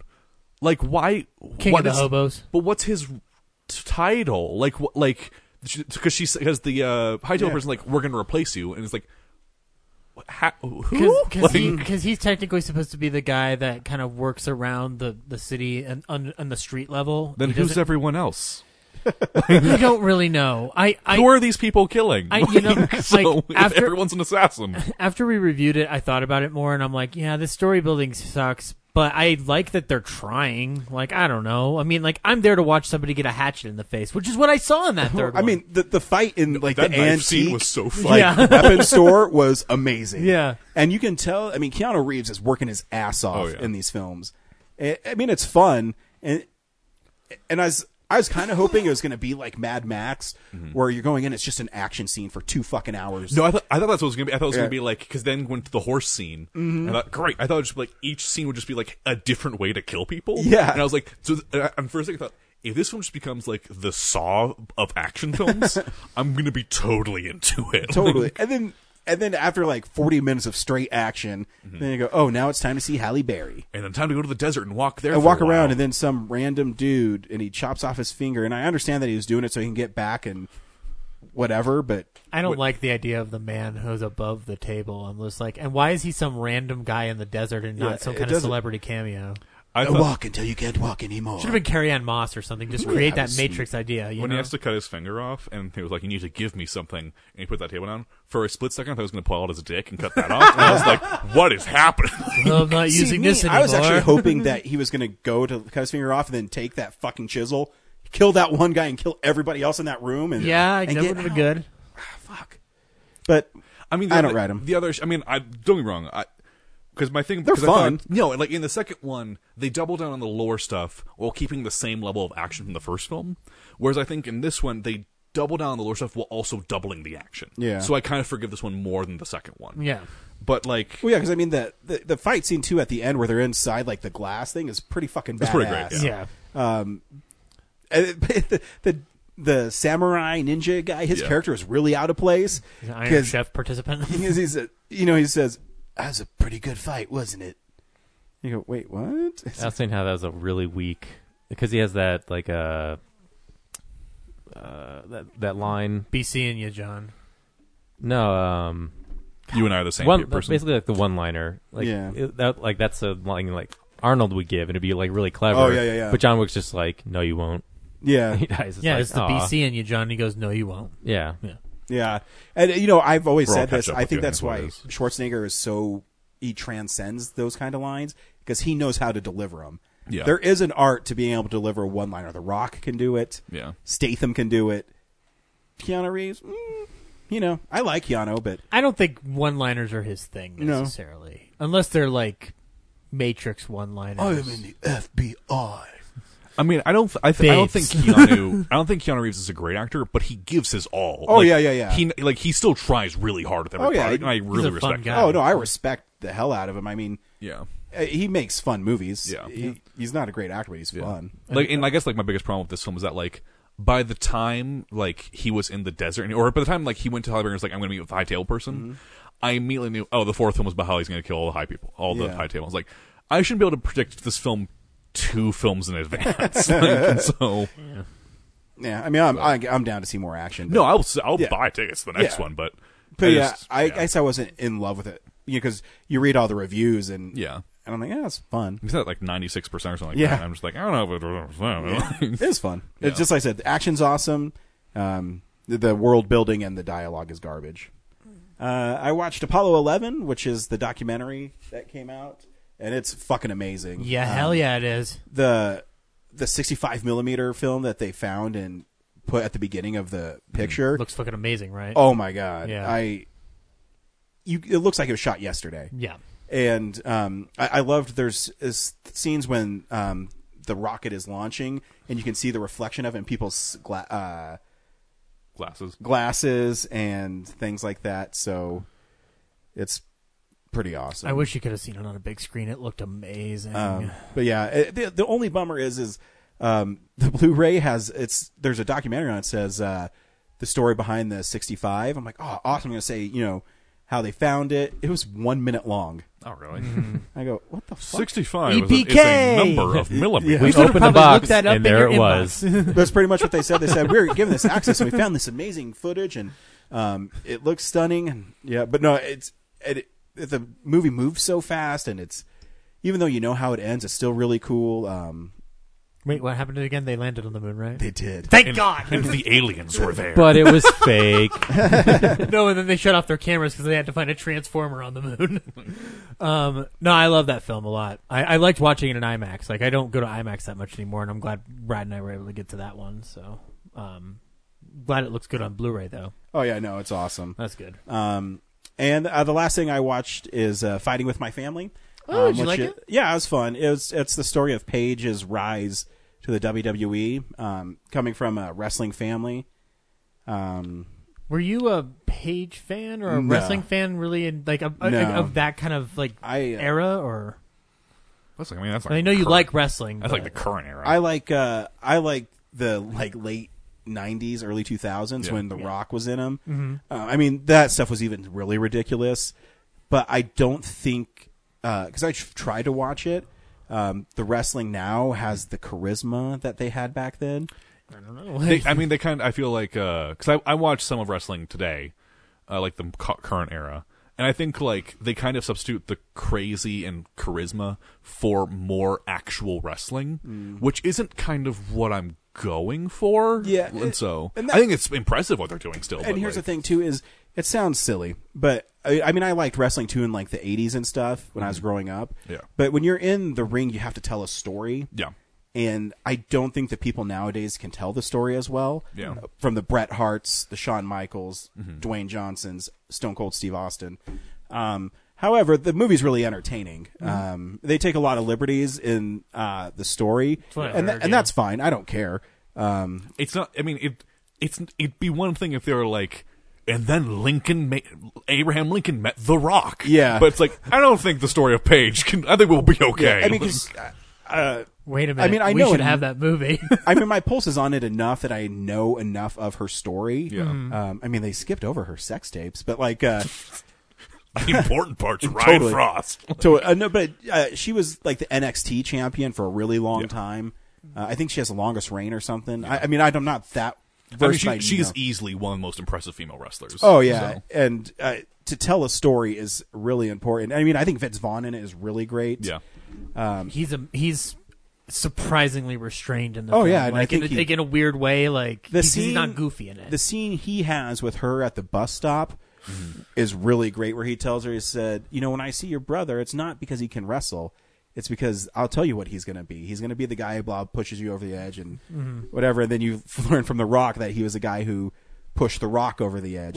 That's my favorite scene because he's like you kind of see him off in the distance and Vince Vaughn's just kind of like it's only a slight shot, but you just kind of you understand that character even more all within that one single shot. But really nice. The scene where they meet The Rock is pretty great. And they ask how to be the next Rock. And he's like, I'm sorry, what was your name? It doesn't matter what your name is.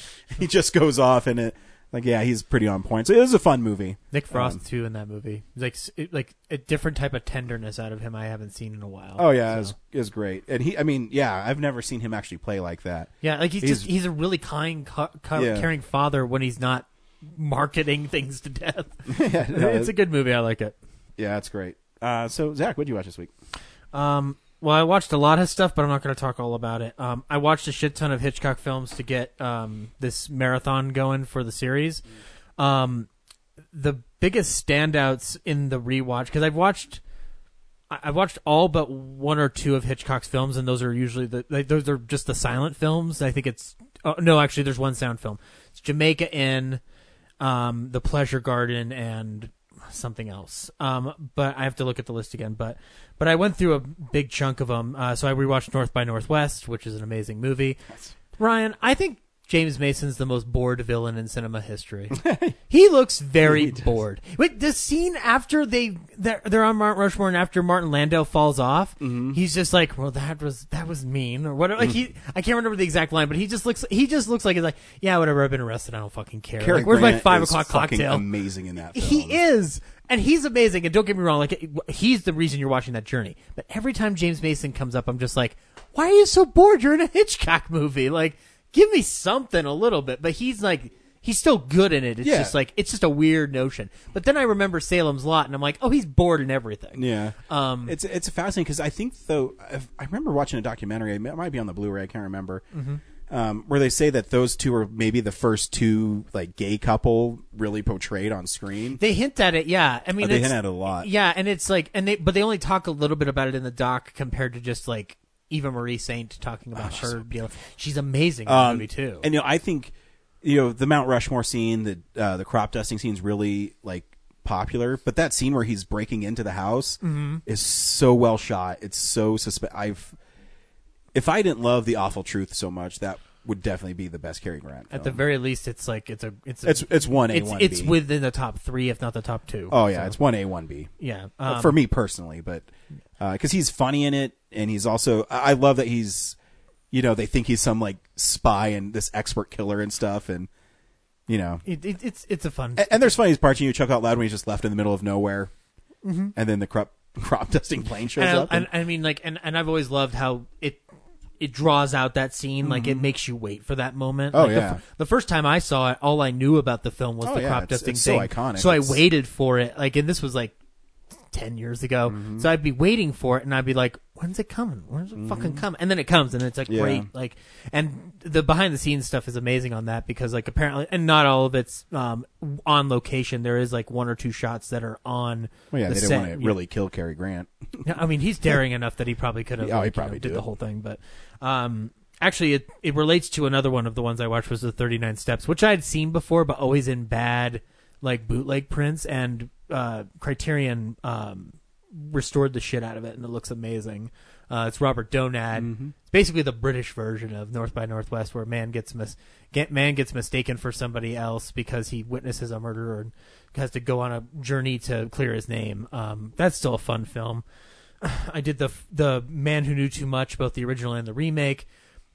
I like the original more because it feels a little dirtier. The remake is really good. James Stewart and Doris Day are wonderful in it, but it's like really slick for that story. I think I like James Stewart. I don't know if he's right for that part. Yeah, that's another thing. I think Doris Day is great in that movie. Yeah. The scene where she gets when she finds out that her kid's missing and she's breaking down on the bed because she's taking the pills is amazing. And The Lodger, which is Hitchcock's third film, but he considers it his first film. Like the first true Hitchcock picture, is a wonderful film that I've only watched in terrible fucking prints, and this one was cleaned up significantly. It was part of BFI's restoration project to restore the big 5 silent Hitchcock films that were like deteriorating like nastily. It's basically a Jack the Ripper type story where a guy's going around killing a bunch of women. Nobody knows who it is, only that he wears a scarf and a hat, like to cover his identity. The Shadow? You know what he does? He leaves a note on the bodies of people that calls himself the Avenger. Oh. And it has a triangle on it. And I'm just like, that's not Tony Stark. But then, meanwhile, there's a boarding house that takes in a new tenant who suspiciously may or may not be the Lodger, or may not be the Avenger. So it's a big, well, is he or is he not?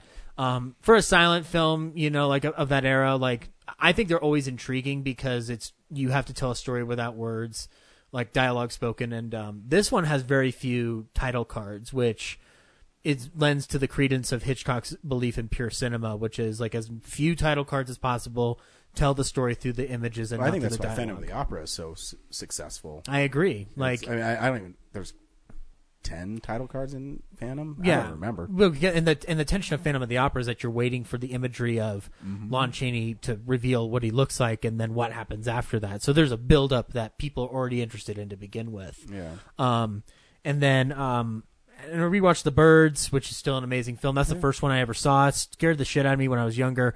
That movie looks amazing on the 4K player. I know it's only the Blu-ray restored, but it like the lines are not like it's not distracting. Like some films of the era that are special effects films, like the separation of the plates is distracting. This one's not. Like it just anything that looks outdated, it feels like it's necessary to the art anyway. So, and it's probably because the sodium process that they used for processing those images was part of Disney's sodium process for doing special effects on their films, and iWorks was the special photographic consultant on The Birds. Yeah, okay. So, iWorks, co-creator of Mickey Mouse. Exactly. And I think honestly the one that I didn't like revisiting the most was Marnie, mainly because I didn't like Marnie to begin with. It's Sean Connery and Tippi Hedren, and it's a very problematic movie, even when it was made. and it's still very problematic. However, I appreciated it more this time around for the technical feat, Tippi Hedren's performance. And this is the best Bernard Herrmann score I've heard that's not the essentials like Citizen Kane or Psycho or even The Man Who Knew Too Much. Like this is like a really good score wrapped in a weird movie. Like you could play the score on its own and it does some interesting transitions that are linked up to the film, but on their own sound incredible. Like, I mean, when I'm doing the series, and one thing I would love to talk about is his collaborators, and Herman's definitely going to be discussed. I just don't know how I'd approach it just yet. But I like thinking about Bernard Herrmann because he's an interesting cat, and his career is kind of like narrow but vast at the same time in terms of how much he did for cinema and stuff. So yeah, I'm going to keep going with the Hitchcock films. And I rewatched Rebecca, Rebecca's amazing. I hadn't watched it on the Criterion yet though. So they cleaned that fucking up nicely. And I forgot that Judith Davis, James Judith Anderson, was a character in Star Trek III: The Search for Spock. So the whole time I saw Mrs. Danvers, I was just like, don't you have to resurrect Spock right now? So yeah, it had been a long time since I'd seen that. The most underrated in that rewatch though was Topaz, which is a spy film with John Forsythe as the only known name actor in the movie. The film is basically about how they get the information about the Cuban Missile Crisis to prepare for the Cuban Missile Crisis. It's total fiction. It's based on a novel from the period, and it's the most left field Hitchcock ever got, in my opinion, because it's not necessarily done in his style. I think there's like a few isolated moments where it becomes a Hitchcock movie, and the rest of it's kind of like a very standard but well told spy thriller. It's long, but it's very like efficient. It's kind of like a modern spy movie is today, like a European spy movie that you'd see. So I mean, those are fun films. I'm going to continue watching. I'm going to do a Shadow of a Doubt and Psycho double feature because they're interesting films to look at back to back, and how he handles American violence and the way like how the killer next door and somebody you don't expect to be the killer is the killer. And then I've also been continuing on Star Trek Next Generation. I'm in season 7 now, so this is almost fucking over. Descent, the 2-parter that ended season 6 and began season 7, is still a fun one. And obviously it's how Data gets the access to the empathy chip that he can then use to great effect in Star Trek Generations. The Will Riker thinking he's insane episode is amazing because it's basically just Jonathan Frakes' acting reel. It's still been a fun watch for all intents and purposes. So, and then I saw Detective Pikachu and Avengers at the Drive-In with Brad. I liked Detective Pikachu, but I didn't love it as much the second time around. Avengers Endgame, still loved it. And that final shot with Peggy and Rogers dancing at the end was great to look at on a drive-in screen. Like it was very cinematically romantic. So I appreciate to show full penetration. I know, especially at 88th Street Commerce Drive-In. Yeah. You know, Who'd have thought? Yeah, it's kind of weird. You know. Anyway, it's a drive-in. I'm sure they showed porn before.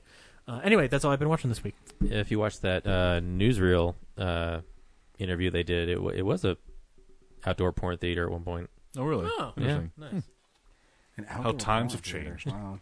Yeah, I feel like the original owners. Yeah, I feel like they you showed get dirt X-rated all up in your movies. crevices. So I just feel like that'd be uncomfortable. I have one more. I watched Top Gun at the gym.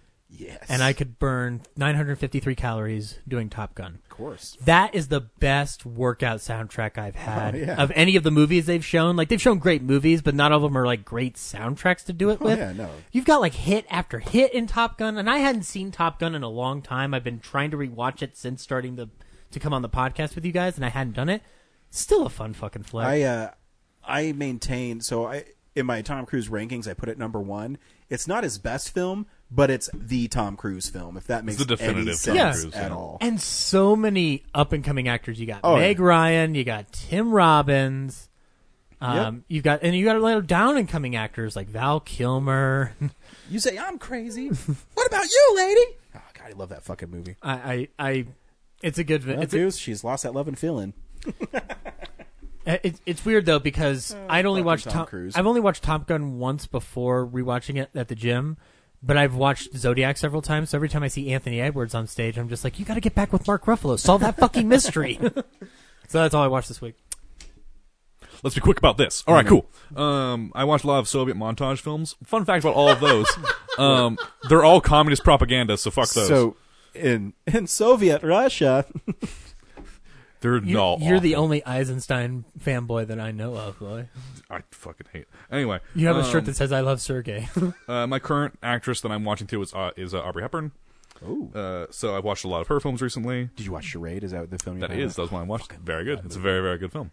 Two films that I don't hear talk about as much that I think are really good though are Children's Hour. I think that's an amazing film. And Wait Until Dark is also an amazing film. That's Wait both Until those are Dark. great. She's great in Wait Until Dark. And watching Wait Until Dark, I was like, this is basically just Don't Breathe. So, But it's I got that. I saw that a long time ago. My grandfather used to watch those old movies. Yeah. So when AMC used to show those kind of films, and then so when Warner Archives last year put that out on Blu-ray, I bought it the day of. Oh yeah, and it's a great film. It's a great film. Other stuff I watched a horror film called I Trapped the Devil. Have you heard of this one, Ryan? Yes, It's IFC Midnight. Yeah. I've heard about it. It's I a haven't very watched it yet. interesting film. I think I would recommend it.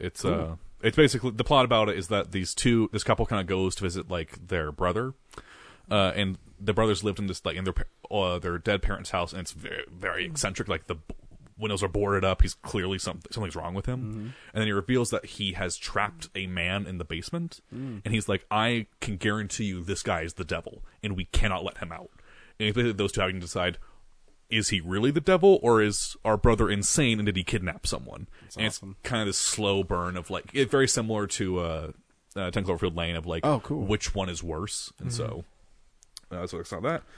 And then I guess the only other thing that I think I'll mention is, that's one thing I'll mention. I watched Burning, which was a Korean film that came out last year. It got a lot of publicity, primarily because it's a Korean film. It did really well at Cannes. They said it made the shortlist for Best Foreign Film for Korea. It had Stephen Yeun in it. Yeah, it had Stephen Yeun in it. It's okay. It's not as good as I thought it was going to be, but it's basically about this guy meets up with this girl, and he's like, I kind of really like you. Can we start fucking? She's like, sure, but you gotta feed my cat. And so she goes out of town. He feeds her cat. You gotta feed two pussies. Yeah. And so, like, then she comes back from her vacation. That was gross. Yeah, I know. File it. She comes back from her vacation. She's like, by the way, I met this other super cool guy named Ben, who's Stephen Yeun. And Stephen Yeun is, like, way hotter than this main character. And so, it's a problem. And so the two of them are just kind of like, both of us want to fuck this girl. What are we going to do? And Stephen Yeun's like, well, I don't know, but I also really like burning down houses. Oh. And it kind of just moves from there. So, I don't know if I'd recommend it. It's on Netflix if you want to check it out. It's okay, but I think it's a little blown out of proportion, and that is all I saw this week. I forgot to mention, you can read also that I'm binging Family Guy, and I think Road to Rhode Island might be the greatest episode of Family Guy.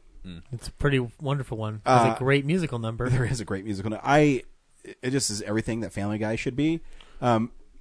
Just revisiting it, I'm like, man, this episode is really tight. Mm-hmm.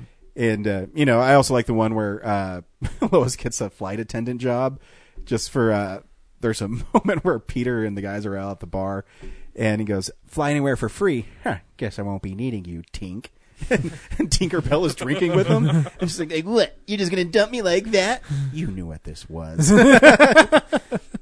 And I going back, they are really, people make fun of Family Guy for the cutaway stuff.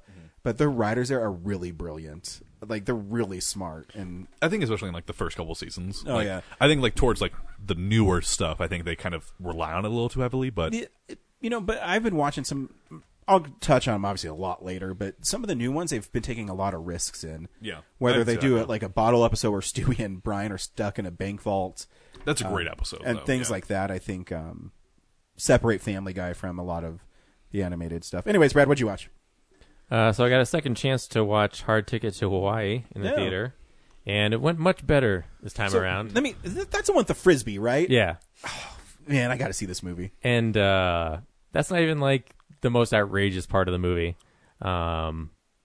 So speaking of Family Guy, there's a character in Hard Ticket to Hawaii who is like the concierge for the restaurant that everyone's kind of like coming back to and leaving.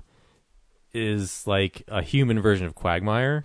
like he looks like him, and then he'll say like the same misogynistic things. That I was like, how come no one mentions that this is Quagmire before Quagmire? Because I think this came out in like the early 80s. It's Quagmire. It's Quagmire. Who else but Giggity, Quagmire? giggity. Let's have sex. And then there's a part in the middle where like the two male heroes are in their Jeep and they're cruising to the destination, and then one of the assassins is skateboarding. Hang on. What is the premise of Hard Ticket to Hawaii? So there's, I guess, a drug operation in Hawaii that is sort of protected by the authorities, and then there's a kind of a delivery service with two female pilots. One of them is a retired FBI agent, I think, and then they stumble onto this drug operation while just doing like an Amazon delivery, and then they go back to their home base, and then they call up. I think the two male leads are from another movie called Malibu Express, I'm guessing, because they seem like you should know these characters because they're famous. So they say, hey, you need to come help us stop these guys. So let me ask you a question. Why is there a guy, because I've only seen the clip of the Frisbee. Right. Why is there a guy on the beach with like an AK-47, and why is he playing Frisbee with the other guy? Okay, the guy with the gun is protecting the crime lord's drug plantation. Okay. And then that girl who he starts playing Frisbee with before he starts playing Frisbee with the guy with the gun, she's just there on vacation, some random woman. Okay, I'm following you. So the guy with the Frisbee, after earlier the girls do reconnaissance on the location to make sure, like, these were all the guys are going to be, so when we do storm the base, we know what to expect. So after all that's the first part of the plan, is that main guy comes and, So how did he know that lady would have a Frisbee and that one guy would want to play with him? And did they show a scene where he puts the razors in the Frisbee? Yes. Oh my God, I need to see this movie. So the scene before that, every two question girls you've answered makes me want to see this movie. It's amazing. So the first scene of that whole exchange is the two girls themselves. They are hiding in the bushes with binoculars, watching the guy with the AK-47, who is in playing a totally Frisbee. rad Hawaiian shirt, by the way. Yes, and he's playing with another woman on the beach who is playing so Frisbee. they've done some reconnaissance. Exactly. Okay. And like, so the one girl has binoculars, and the other one has like a large handy cam that's like probably for underwater photography. Like, it's got this huge yellow case, but they use it like a telescope. They're like, I need a closer look. Hand me the handy giant camera. I'm like, the binoculars are probably better than the zoom on that thing. So yeah, then they go back to the girls' tiki hut or whatever. They tell the boys, hey, this is what we like. Here, watch the footage. The one guy and the girl are like, yeah, we're going to watch some of this footage privately. And so they go to another room to bone. So there's nudity as well. Yes. Fuck, I need to see this movie. Yeah, you'd love it. Lots of right boobs. up your alley, Brian. I'm surprised you haven't seen it already. I know, boobs, violence. I have it on Blu-ray, so I'll give it to you. There's a Blu-ray of it? Yeah. Fuck me, dude. This movie keeps getting better. So yeah, then there's a montage of them all cleaning their guns, and the one guy making the Frisbee with the razor blades in it. And then, sweet. It's a montage? Yeah. What song is playing? I don't remember. It's probably, I think it was just like generic Generic keyboard music. synth, Yeah. So yeah, then the one girl takes a glider to the location, the rest of them take the Jeep, and then the one guy surfs in with his disguise and his little knapsack with the Frisbee in it, and then he interrupts the Frisbee game with the girl. Shit, it's only $11 on Amazon. It's worth it. But it makes me want to get Malibu Express, which is the other one, because the girl who has the tiki hut, she's a film buff. Oh shit! And she has posters to the other. Look at the cover for Malibu Express. Yeah. She has a poster of Malibu Express Packing in her heat from Texas to Malibu Beach. Yes. Yeah. Anyway, sorry. So, and there's even a poster for a movie called Seven, Which I was like, that's probably not Fincher's 7. This is like 82.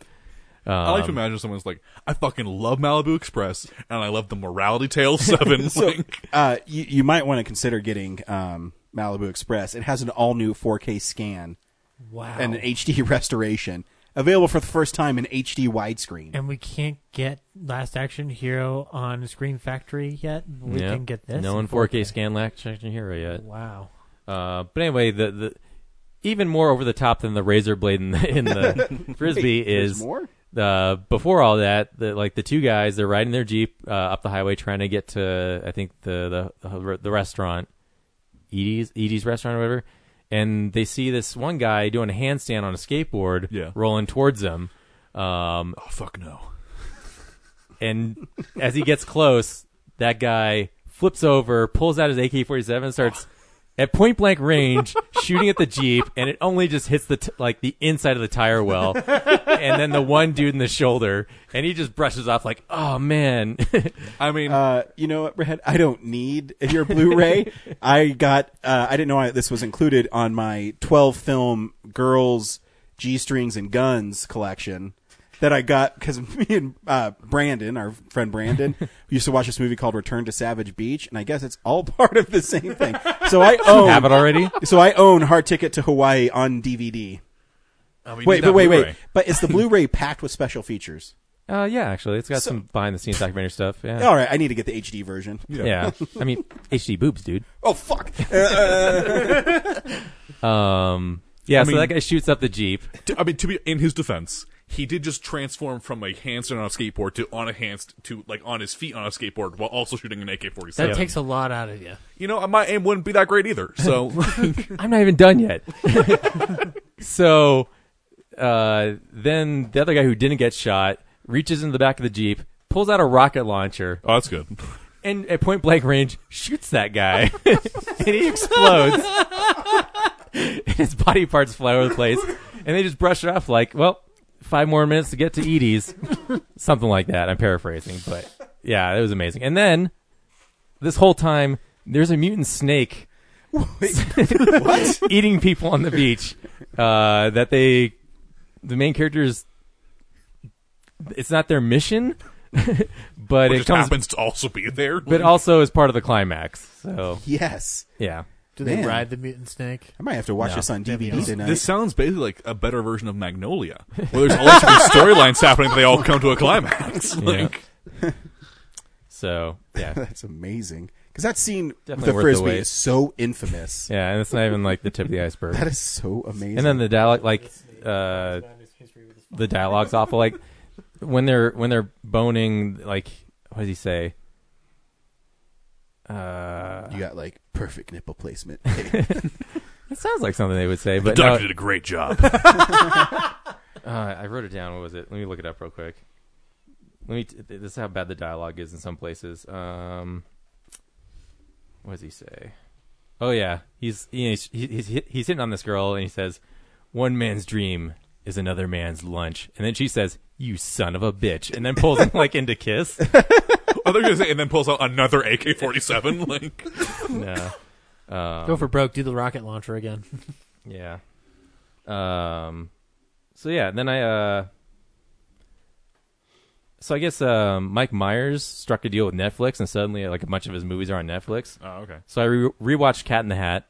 Oh shit! For the first time since the theater. I'm sorry, but why? Because I was curious, like, how is this movie aged? Fair. Yeah. Not well. Yeah. And now that you've seen it, you know to not do it again. Yeah, like I couldn't pay attention to it. Yeah. Like I'm waiting for the Paris Hilton like cameo that's completely unnecessary. That's the least egregious thing in that fucking movie. And I missed it. I don't even remember that part. Yeah.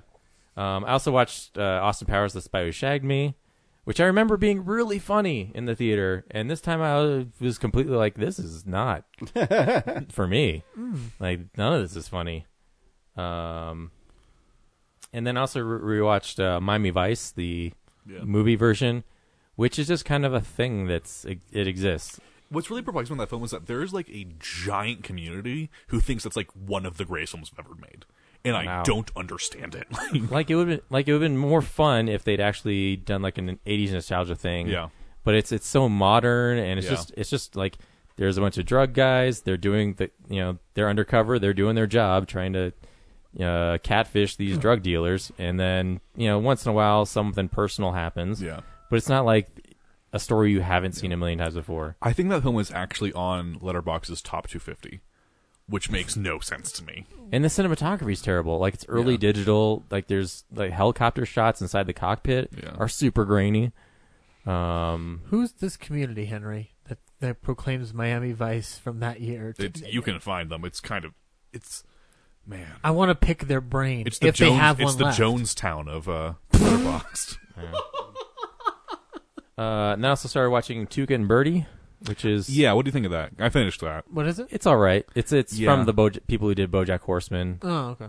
But it's like it's a different writing staff, but it's the same like people who animation animate it. style. Yeah. So it's about two, like, one's a sparrow and one's a toucan. But it's basically like modern women trying to like get through.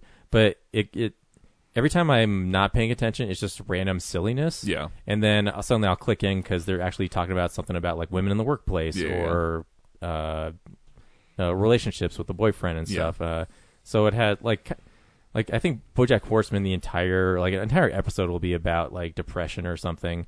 Or like there'll be funny. a long arc of depression. They'll have like they'll contain the wackiness per an episode thing with the through line of the depression. Yeah, but Tuca and Brady's kind of like, we're just being silly, and all it just decides it flip flops kind of thing. Yeah, it's like in and out, so it's all right. I mean, like what I said, like to someone else, that like the first season of BoJack Horseman wasn't great either. Yeah, and so I can tell this one picking up more steam in subsequent. It got more deep as the show went along. Yeah. So that's why I'm not writing off the show, but at the same time I wasn't like in a rush to rewatch it. And then the last thing I saw, which was pretty great, was Train to Busan. Oh, that's great. Yeah, you can read my Art House Asshole about that film. So, how long ago was that? It was a while ago. Yeah, back when I was writing them. So, I heard great things about it. I think it's okay. Yeah, it's alright. It's a standard like Korean kind of. Yeah, for a zombie movie, I appreciated that at least finally many of the characters are smart. About it. Yeah. But also, there wasn't any like a ton of new stuff added to it's cool that it's a lot of it's on the train, but a lot of the entire arc of the story is the standard zombie story. Like we gotta get from one place, dangerous place, to the safe place, and everyone gets picked off along the way. It is a very well made zombie film, but it doesn't really add anything to the zombie genre. Yeah. So like I remember Mark Bernardin just praising it, and I was like, oh cool, I'm gonna see something pretty different. And other than like that whole sequence where they start to figure out like the zombies can't see in the dark. So they like climb along the baggage thing, or when they start to time their switching cars while they're under the tunnels, like that stuff's great. And there's you really feel for the characters when they start to get picked off and things, but but then you're like, all the other passengers are like, that's still fucking stupid. No, I mean, why would you do that? So that's what I watched this week. Awesome. We saw 2 movies this week. Did we want to do Blu-rays? Oh yeah, I forgot we didn't do that. This was coming out on Blu-ray. DVD releases and Blu-rays. The big release of the week is Double Impact, starring Jean-Claude Van Damme. You can pick that up from MVD or my mailbox. Oh, you laugh, but somebody's gonna rob you now. But good luck. Yeah, it's in the post office. I can roundhouse kick and do the splits. Sweet. But again, and dance. But apparently, it comes with a bunch of special features, as I learned today. I didn't realize MVD was a thing, and then the Attack of the Killer Tomatoes, I guess, is on their listing too. The big new release, though, is Greta, I guess, from this year, which had Chloe Grace Moretz and Isabelle Huppert. Did you see this, Henry? I saw it. Was it okay? Yeah. Oh. In a scale of 1 to 5, it's I think I gave it a 2. Okay. So fair. Right on. Criterion's putting out Blue Velvet, so you can pick that My up. movie! Blue Velvet's pretty good. That is a movie. The Severin's putting out The Uncanny, which, if you don't know from a really fun early DVD cover that they've apparently brought over to the Blu-ray, is Peter Cushing being scared by a cat. But it's not like very elegant artwork like they've done in the past for other rights. Severin just decided, nope, we've got to Photoshop this cat next to Peter Cushing.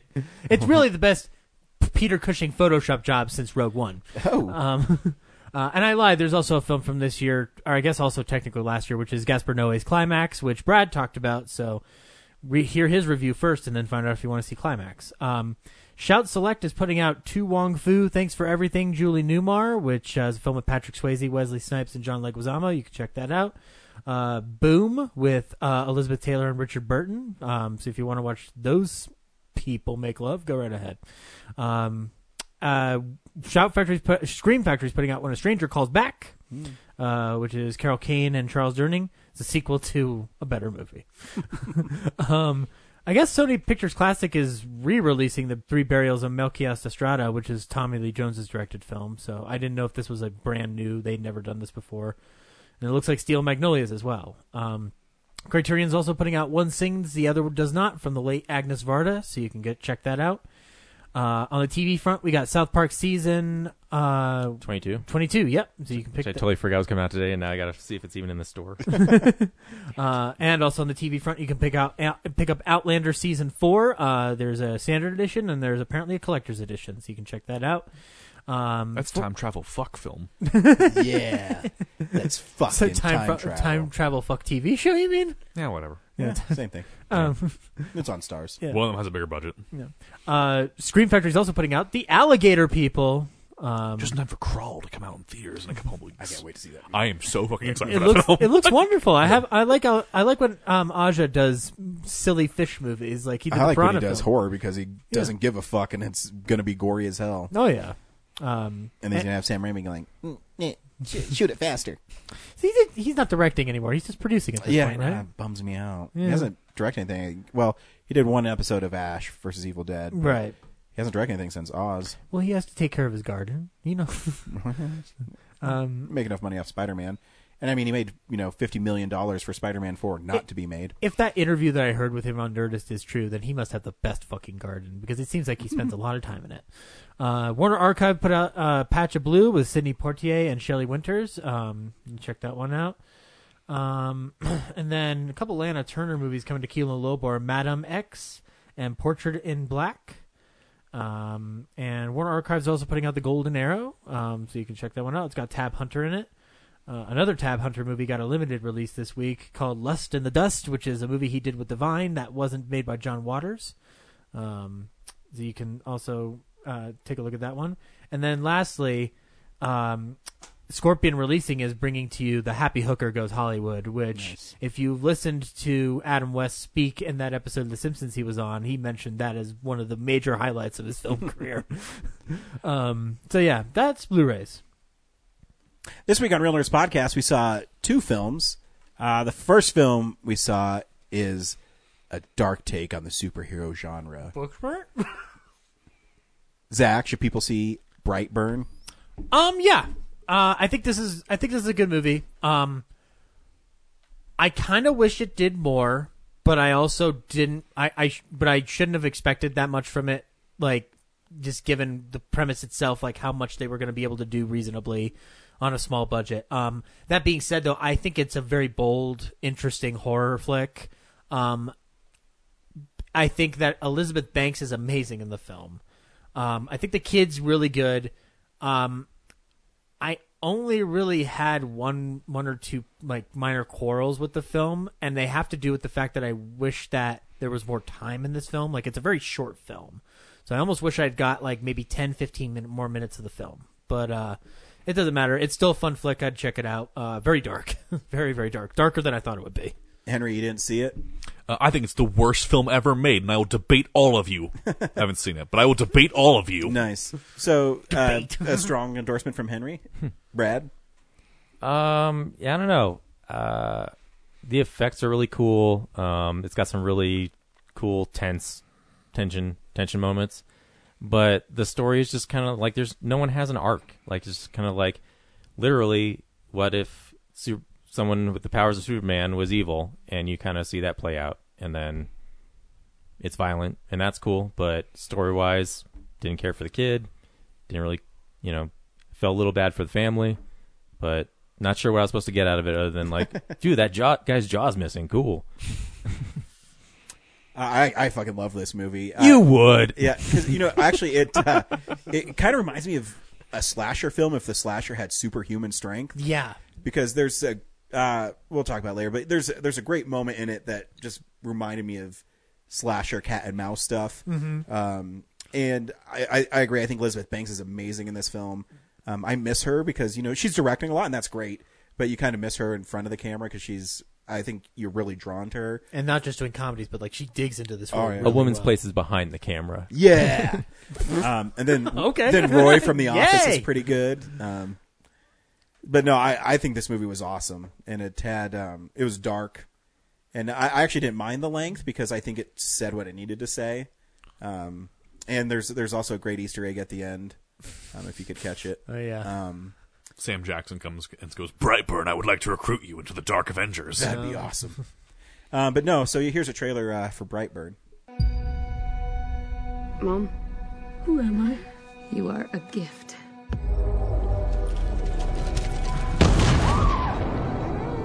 We believe that you came here for a reason.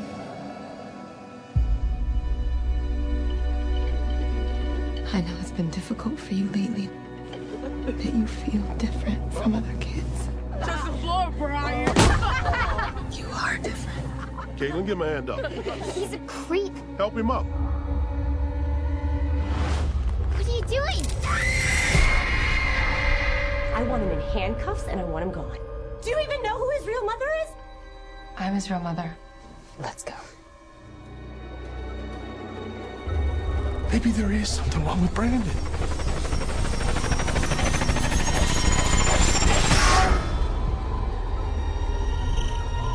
I will never turn against our son. He's not our son.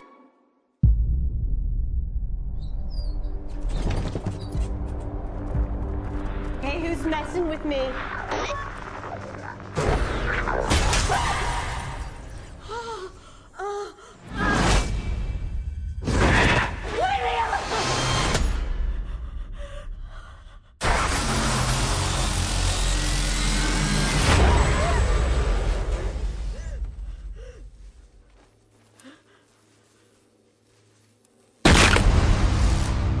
Something wrong? Boy around by chance? You're one of the only people in the world that knows how special I am. There are believed to be no survivors among the 268 passengers on board. No, no, no! Whatever you've done, I know there is good inside you.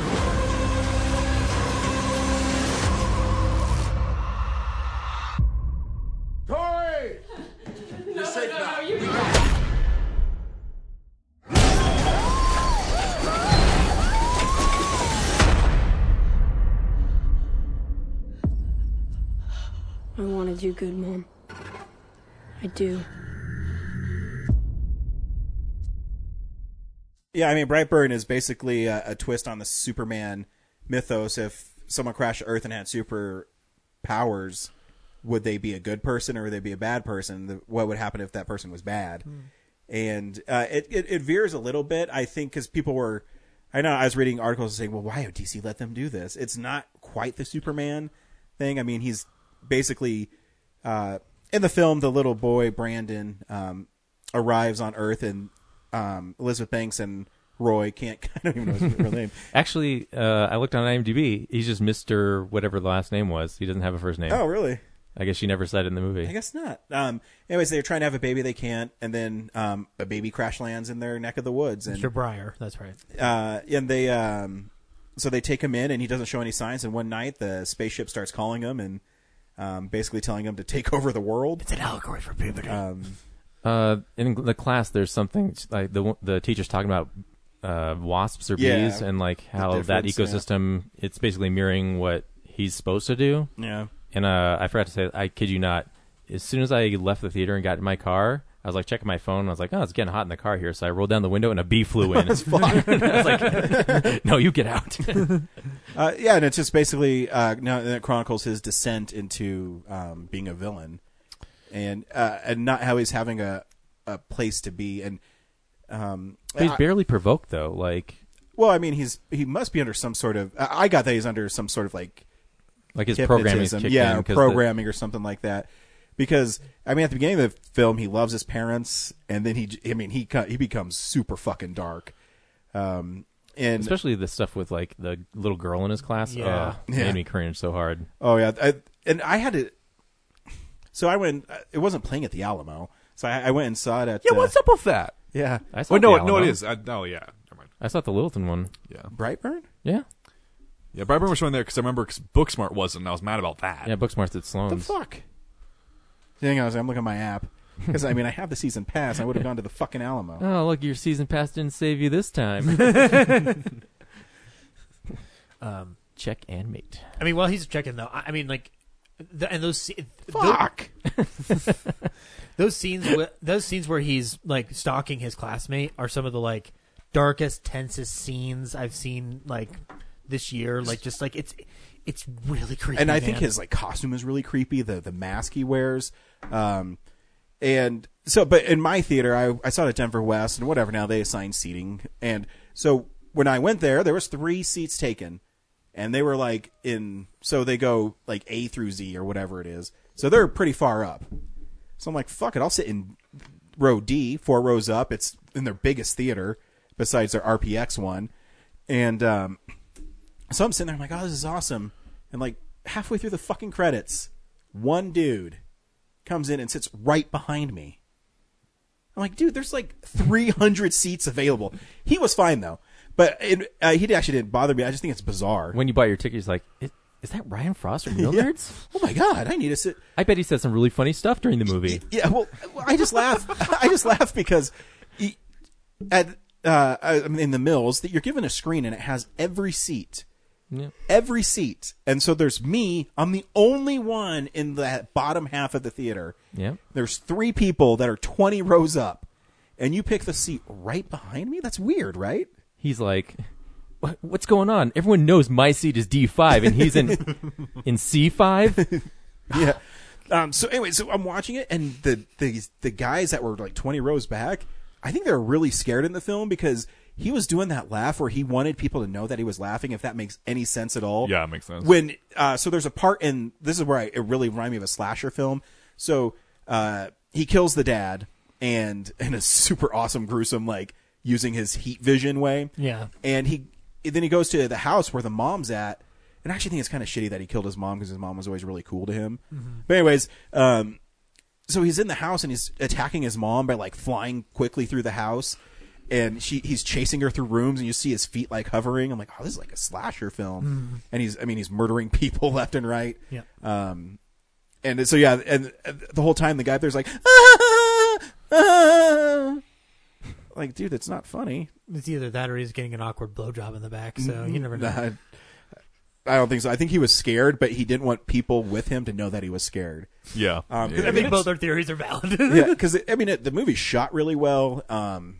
I think like the violence it doesn't shy away from the violence. I was amazed how brutal it was. Like, I mean, like, I kind of wish there was more practical, but I don't think I would have needed it because it. Well, that makes, jaw. I mean, that's that's pretty gruesome. The jaw, but like, sits there and just watches him die. I think that's like a reflex with me every time I watch a horror film. Like, I wish you didn't use CGI for it, but for this one, it makes sense because of the subject you're tackling. Too. I mean, there's some great shots in it. There's I think actually the creepiest shot is there's a. Elizabeth Banks' character is hiding from him. She runs out of the house, and he like shoots up in the air, and he like stands over her, looking at her as she runs into the barn. Yeah, I think that's like it's composited really well, and I think it looks really creepy. And I think the thing where he just flies her up there and drops her, I think that's fucking brutal. And then he looks at that fucking plane. Yeah. The scene in the diner, like before she gets into the freezer or the storage unit or whatever. That glass pops and it gets stuck in her eye. Yeah. And like, I know it's computer, but it was so effective that I was cringing when she's pulling that out. Cause that's like one of those. I think the movie's just really effective and really well done. Yeah, I agree. I wish there was like just it was a little longer just so I could get a little bit more time with Brandon, like seeing the process he goes into becoming that. But I also understand why, when you say what you say, that you don't need it. Because I don't think you do. I think sometimes when you explain bad guys too much, it loses something. I always the one I always point to is Jason Goes to Hell. You're giving him a huge backstory, and you're giving him all this mythology that isn't necessary. Mhm. He's more terrifying if he's something that can't be killed and is coming to kill you. He's the shark in Jaws. I don't need like explanations of his thing in the barn. I just need like more time with like how bullied was like maybe just something a little bit more. How more bullied was he, or like what was the relationship like? Because it seems like he's flirting with the little girl in class, and then suddenly next scene it turns into total terror. So it's like it feels like there's some like 2-minute scene missing, like possibly maybe. I mean, I liked it.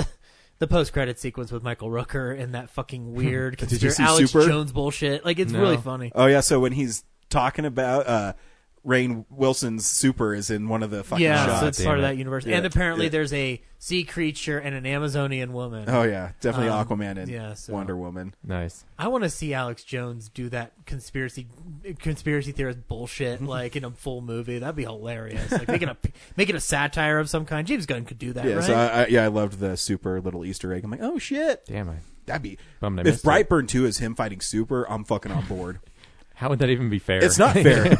Like he would just be murdered. It is a 5-minute short. But then you'd have like Rainn Wilson's character like gear up to fight. I don't know. I'd watch it. I respond. He got touched by the hand of God, so he's guess pretty strong. I guess if Super also went like he's already kind of dark, but like if he went full on murder rage, Yeah. like so like he joined the It made ranks me of want to Brightburn. watch Super. I'll probably watch that sometime this week. I fucking love that movie. I just looked at. I don't know if you guys know this, or if it was obvious. The director of this film also did the Guardians Inferno music video, which I thought was an interesting kind of thing. Yeah. I appreciated though, like because we were talking about how it has that Superman origin. It kind of reminds me of every time you hear about Siegel and Schuster's inspiration for creating the eventual character they created. They created an original like version-ish of Superman, not the same thing, but it's like the reign of the Superman or something like that, where it's just like it's not a good guy. It's just a guy who comes down, has all the powers, and is going to kill everybody. So it's basically a callback to that era, and like. I didn't know if it would work, but I'm surprised how well it did work. You know, Yeah, like I said, I think even him killing his mom was like super shitty because she says throughout the whole film, "You're a blessing," and no matter what you do, and it's a pretty dark turn, and it works well. Yeah, yeah, that's Brightburn. The other movie we saw is Booksmart. Ooh, yes. Brad, should people see Booksmart? I skipped him because he was really excited. I want him to wait. Nice way to punish him. Fucking A. Yeah, Booksmart's great. It's weird. It's actually got very much the same story beats as Superbad. A lot of similar things happen at similar times. But that's fine because they put enough of a spin on it, I think, that it makes it, very much the female perspective of that same story. So I think you should still watch it. Cool. Henry? Yeah, I liked it. I think it's very well written, but I think there definitely are some faults in it. But yeah, I would definitely recommend it. So, Zach? Yeah, I really like this movie a lot. It's one of the best films I've seen this year. I think Deaver and Feldstein are really fucking great. I really like their characters together. It's kind of the same way I felt about Jonah Hill and Michael Cera in Superbad, where I'm just like, I love these guys. I want to see them do more things, like have more adventures. And Billy Lord as Gigi is one of my favorite characters in a movie this year. It's really well written, well directed. It's got a lot of heart to it that I wasn't like. I think even more heart than Superbad has, and I like that it kind of helped me connect with those characters in a broader way. So, yeah, I would absolutely go see Booksmart. Yeah, it's one of my favorite films of the year too. I think the characters are really funny. I think it's just a really fun movie. To watch and see the characters and all their little moments that they had, and I mean the audience I saw it with loved it. So yeah, it was really fun. How packed was yours? Because mine was small, unfortunately. Mine has actually had a few people. I was like me and 2 other people in mine, and like I mean, but thankfully we were all fucking laughing, so we weren't all crazy. But like, yeah, no, it was fun. Yeah, I saw it at 10 a.m. At Sloan's Lake. That might explain why there weren't a lot of people there. So. It's all right. Box office numbers doesn't mean it's not a good movie. Mm-hmm. Here's a trailer for Booksmart. Good morning, winner. Take a deep breath. Visualize the mountain of your success and look down at everyone who's ever doubted you. Fuck those losers. Fuck them in their stupid fucking faces.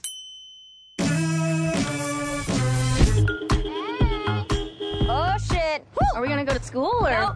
What's 2 + 2?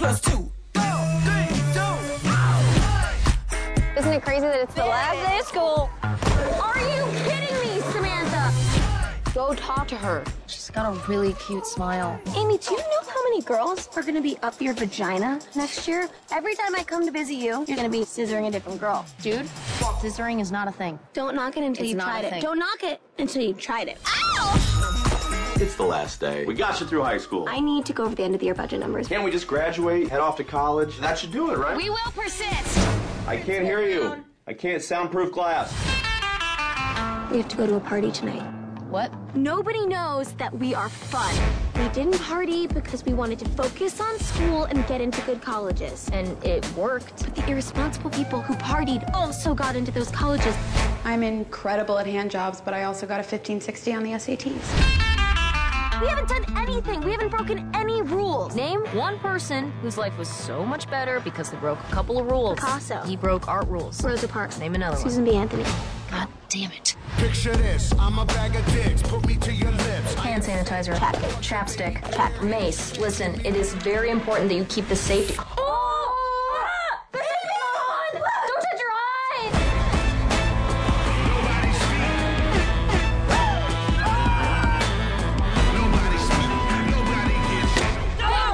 What the fuck is this? Me ask the questions! Oh my god. But what can I say? Well, that seems excessive. Shotgun. Just kidding. I don't have one. Don't say we're having a date night. Why? It's funny your parents think we're boning. What you two have is special. We are going to show each other how much we care about each other. We'll probably just do a Korean face mask. I don't need to know all the words.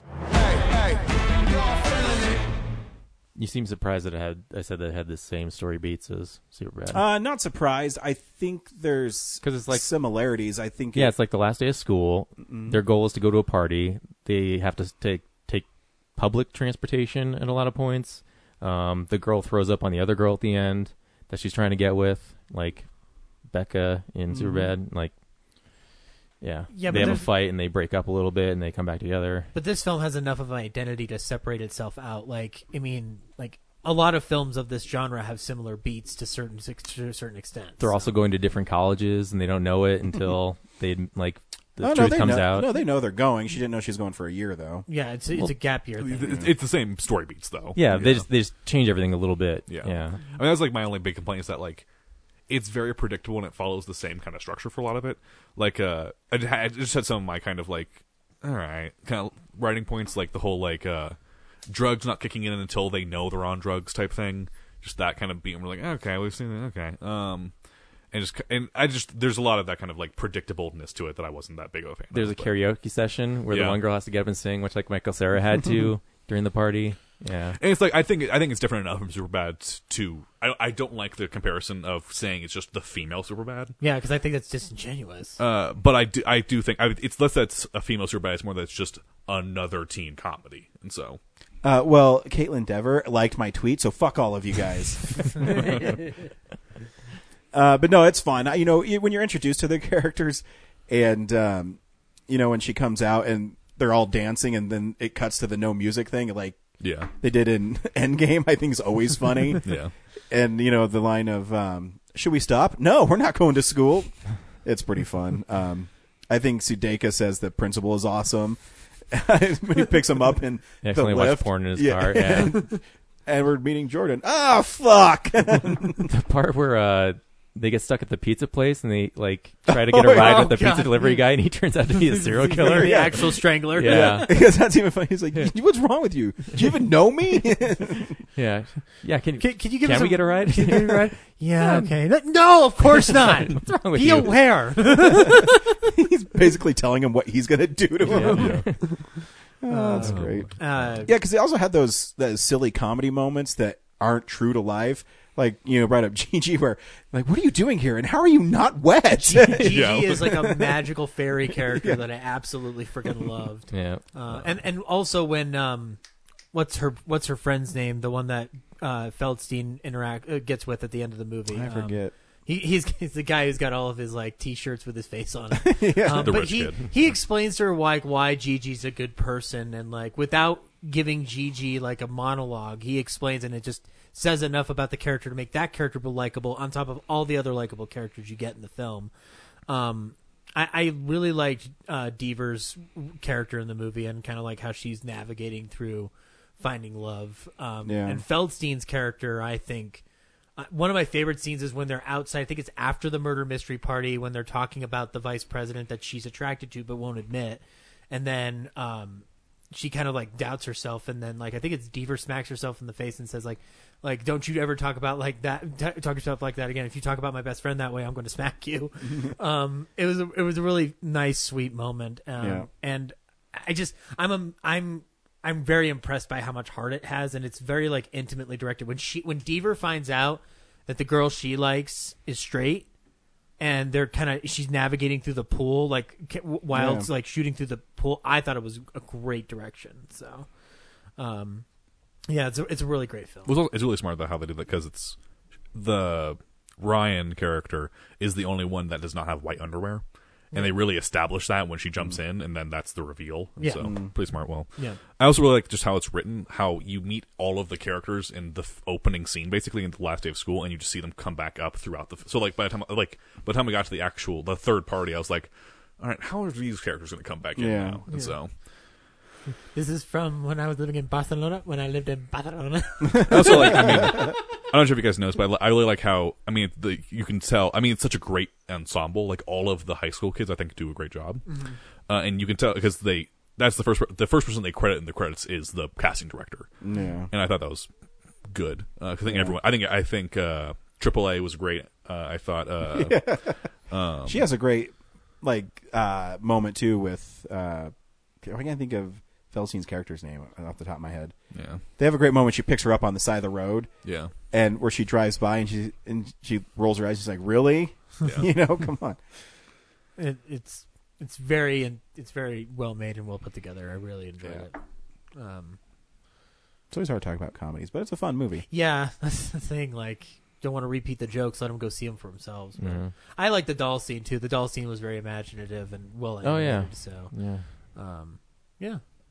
And then her parents, like they're like they have all the names for the different foods, and like Will Forte's all bummed out when holy shit, Will Forte needs to be in more movies. The panda. The panda at the very end of the movie before, oh my god, they're like hugging it and shit. Like that was a great fucking moment. Will Forte's a good dad. I was reading about the film. One thing I thought was interesting is that apparently the Gigi character was not supposed to show up in the film after the boat scene, but they liked her They liked her performance, which they wrote her into into all the rest of the scenes. One of my favorite shots in the movie is when they're in the closet just before they find out they're on drugs, and she just looks like she's like a mystic about to take their fucking fortune. It drove me nuts the whole movie. I was like, who is that? Like, she looks so familiar. Yeah. And then it was like, thank you, credits. It's pretty much every single one of the high school students, actors, has been in like one film, except for two of them, and so which is their first film, and so good stuff. Good job, Olivia Wilde. Yeah, she has I think she's going to have a promising career if the acting thing doesn't work out for her. Yeah. There was an interview that she did with Sunday Morning with Willie Geist, and apparently she told her her kid only knows that she's a director. He doesn't know that she's an actress. So now he assumes that only women direct movies. That's and I think awesome. That's awesome. Good. Next week we're going to be seeing Godzilla, King of the Monsters. Woo! Monster fights. I'm always down for. Unless you want to see Ma. Oh my God, Zilla. Yep. Yeah. See you at Denver Pop Culture Con. Almost said Con. See you at Denver Pop Culture Con. See us at booth 102. Pick up your pint glass. Pick up your T-shirt.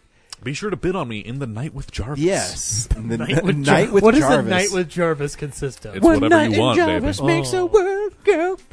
And don't forget, Saturday at 5:30, we will be doing a panel celebrating the year 1989 in film. That's or right. no, I guess in pop culture in general. Pop culture. Yeah. No, I billed it as 1989. Yeah. Oh, you Yeah, said pop cinema. culture. Yeah. No, We're doing I said cinema, and then I changed it to just pop culture in the year 19. Mostly cinema. Yeah. Pop culture at Pop Culture Con. Uh-huh. See you there. Bye. Bye.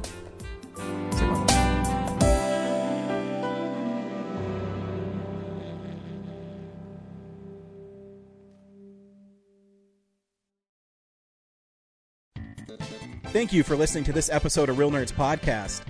Real Nerds Podcast is a production of Nebulous Visions Multimedia. Thank you to Sparks Mandrill and Plan 9 Studios for our kick-ass theme song. Also, if you're in the Denver area and you're looking for a cool place to see movies, we see them at the Alamo Draft House in Littleton and now also in Sloan's Lake. Thank you to Colorado Coins, Cards, and Comics for supplying us with all our comic needs, especially you, Andrew. You know who you are. And a big shout out to James's mom. I'm giving you an electronic hug that you can feel through the airwaves. Thanks for listening, and have a nice day.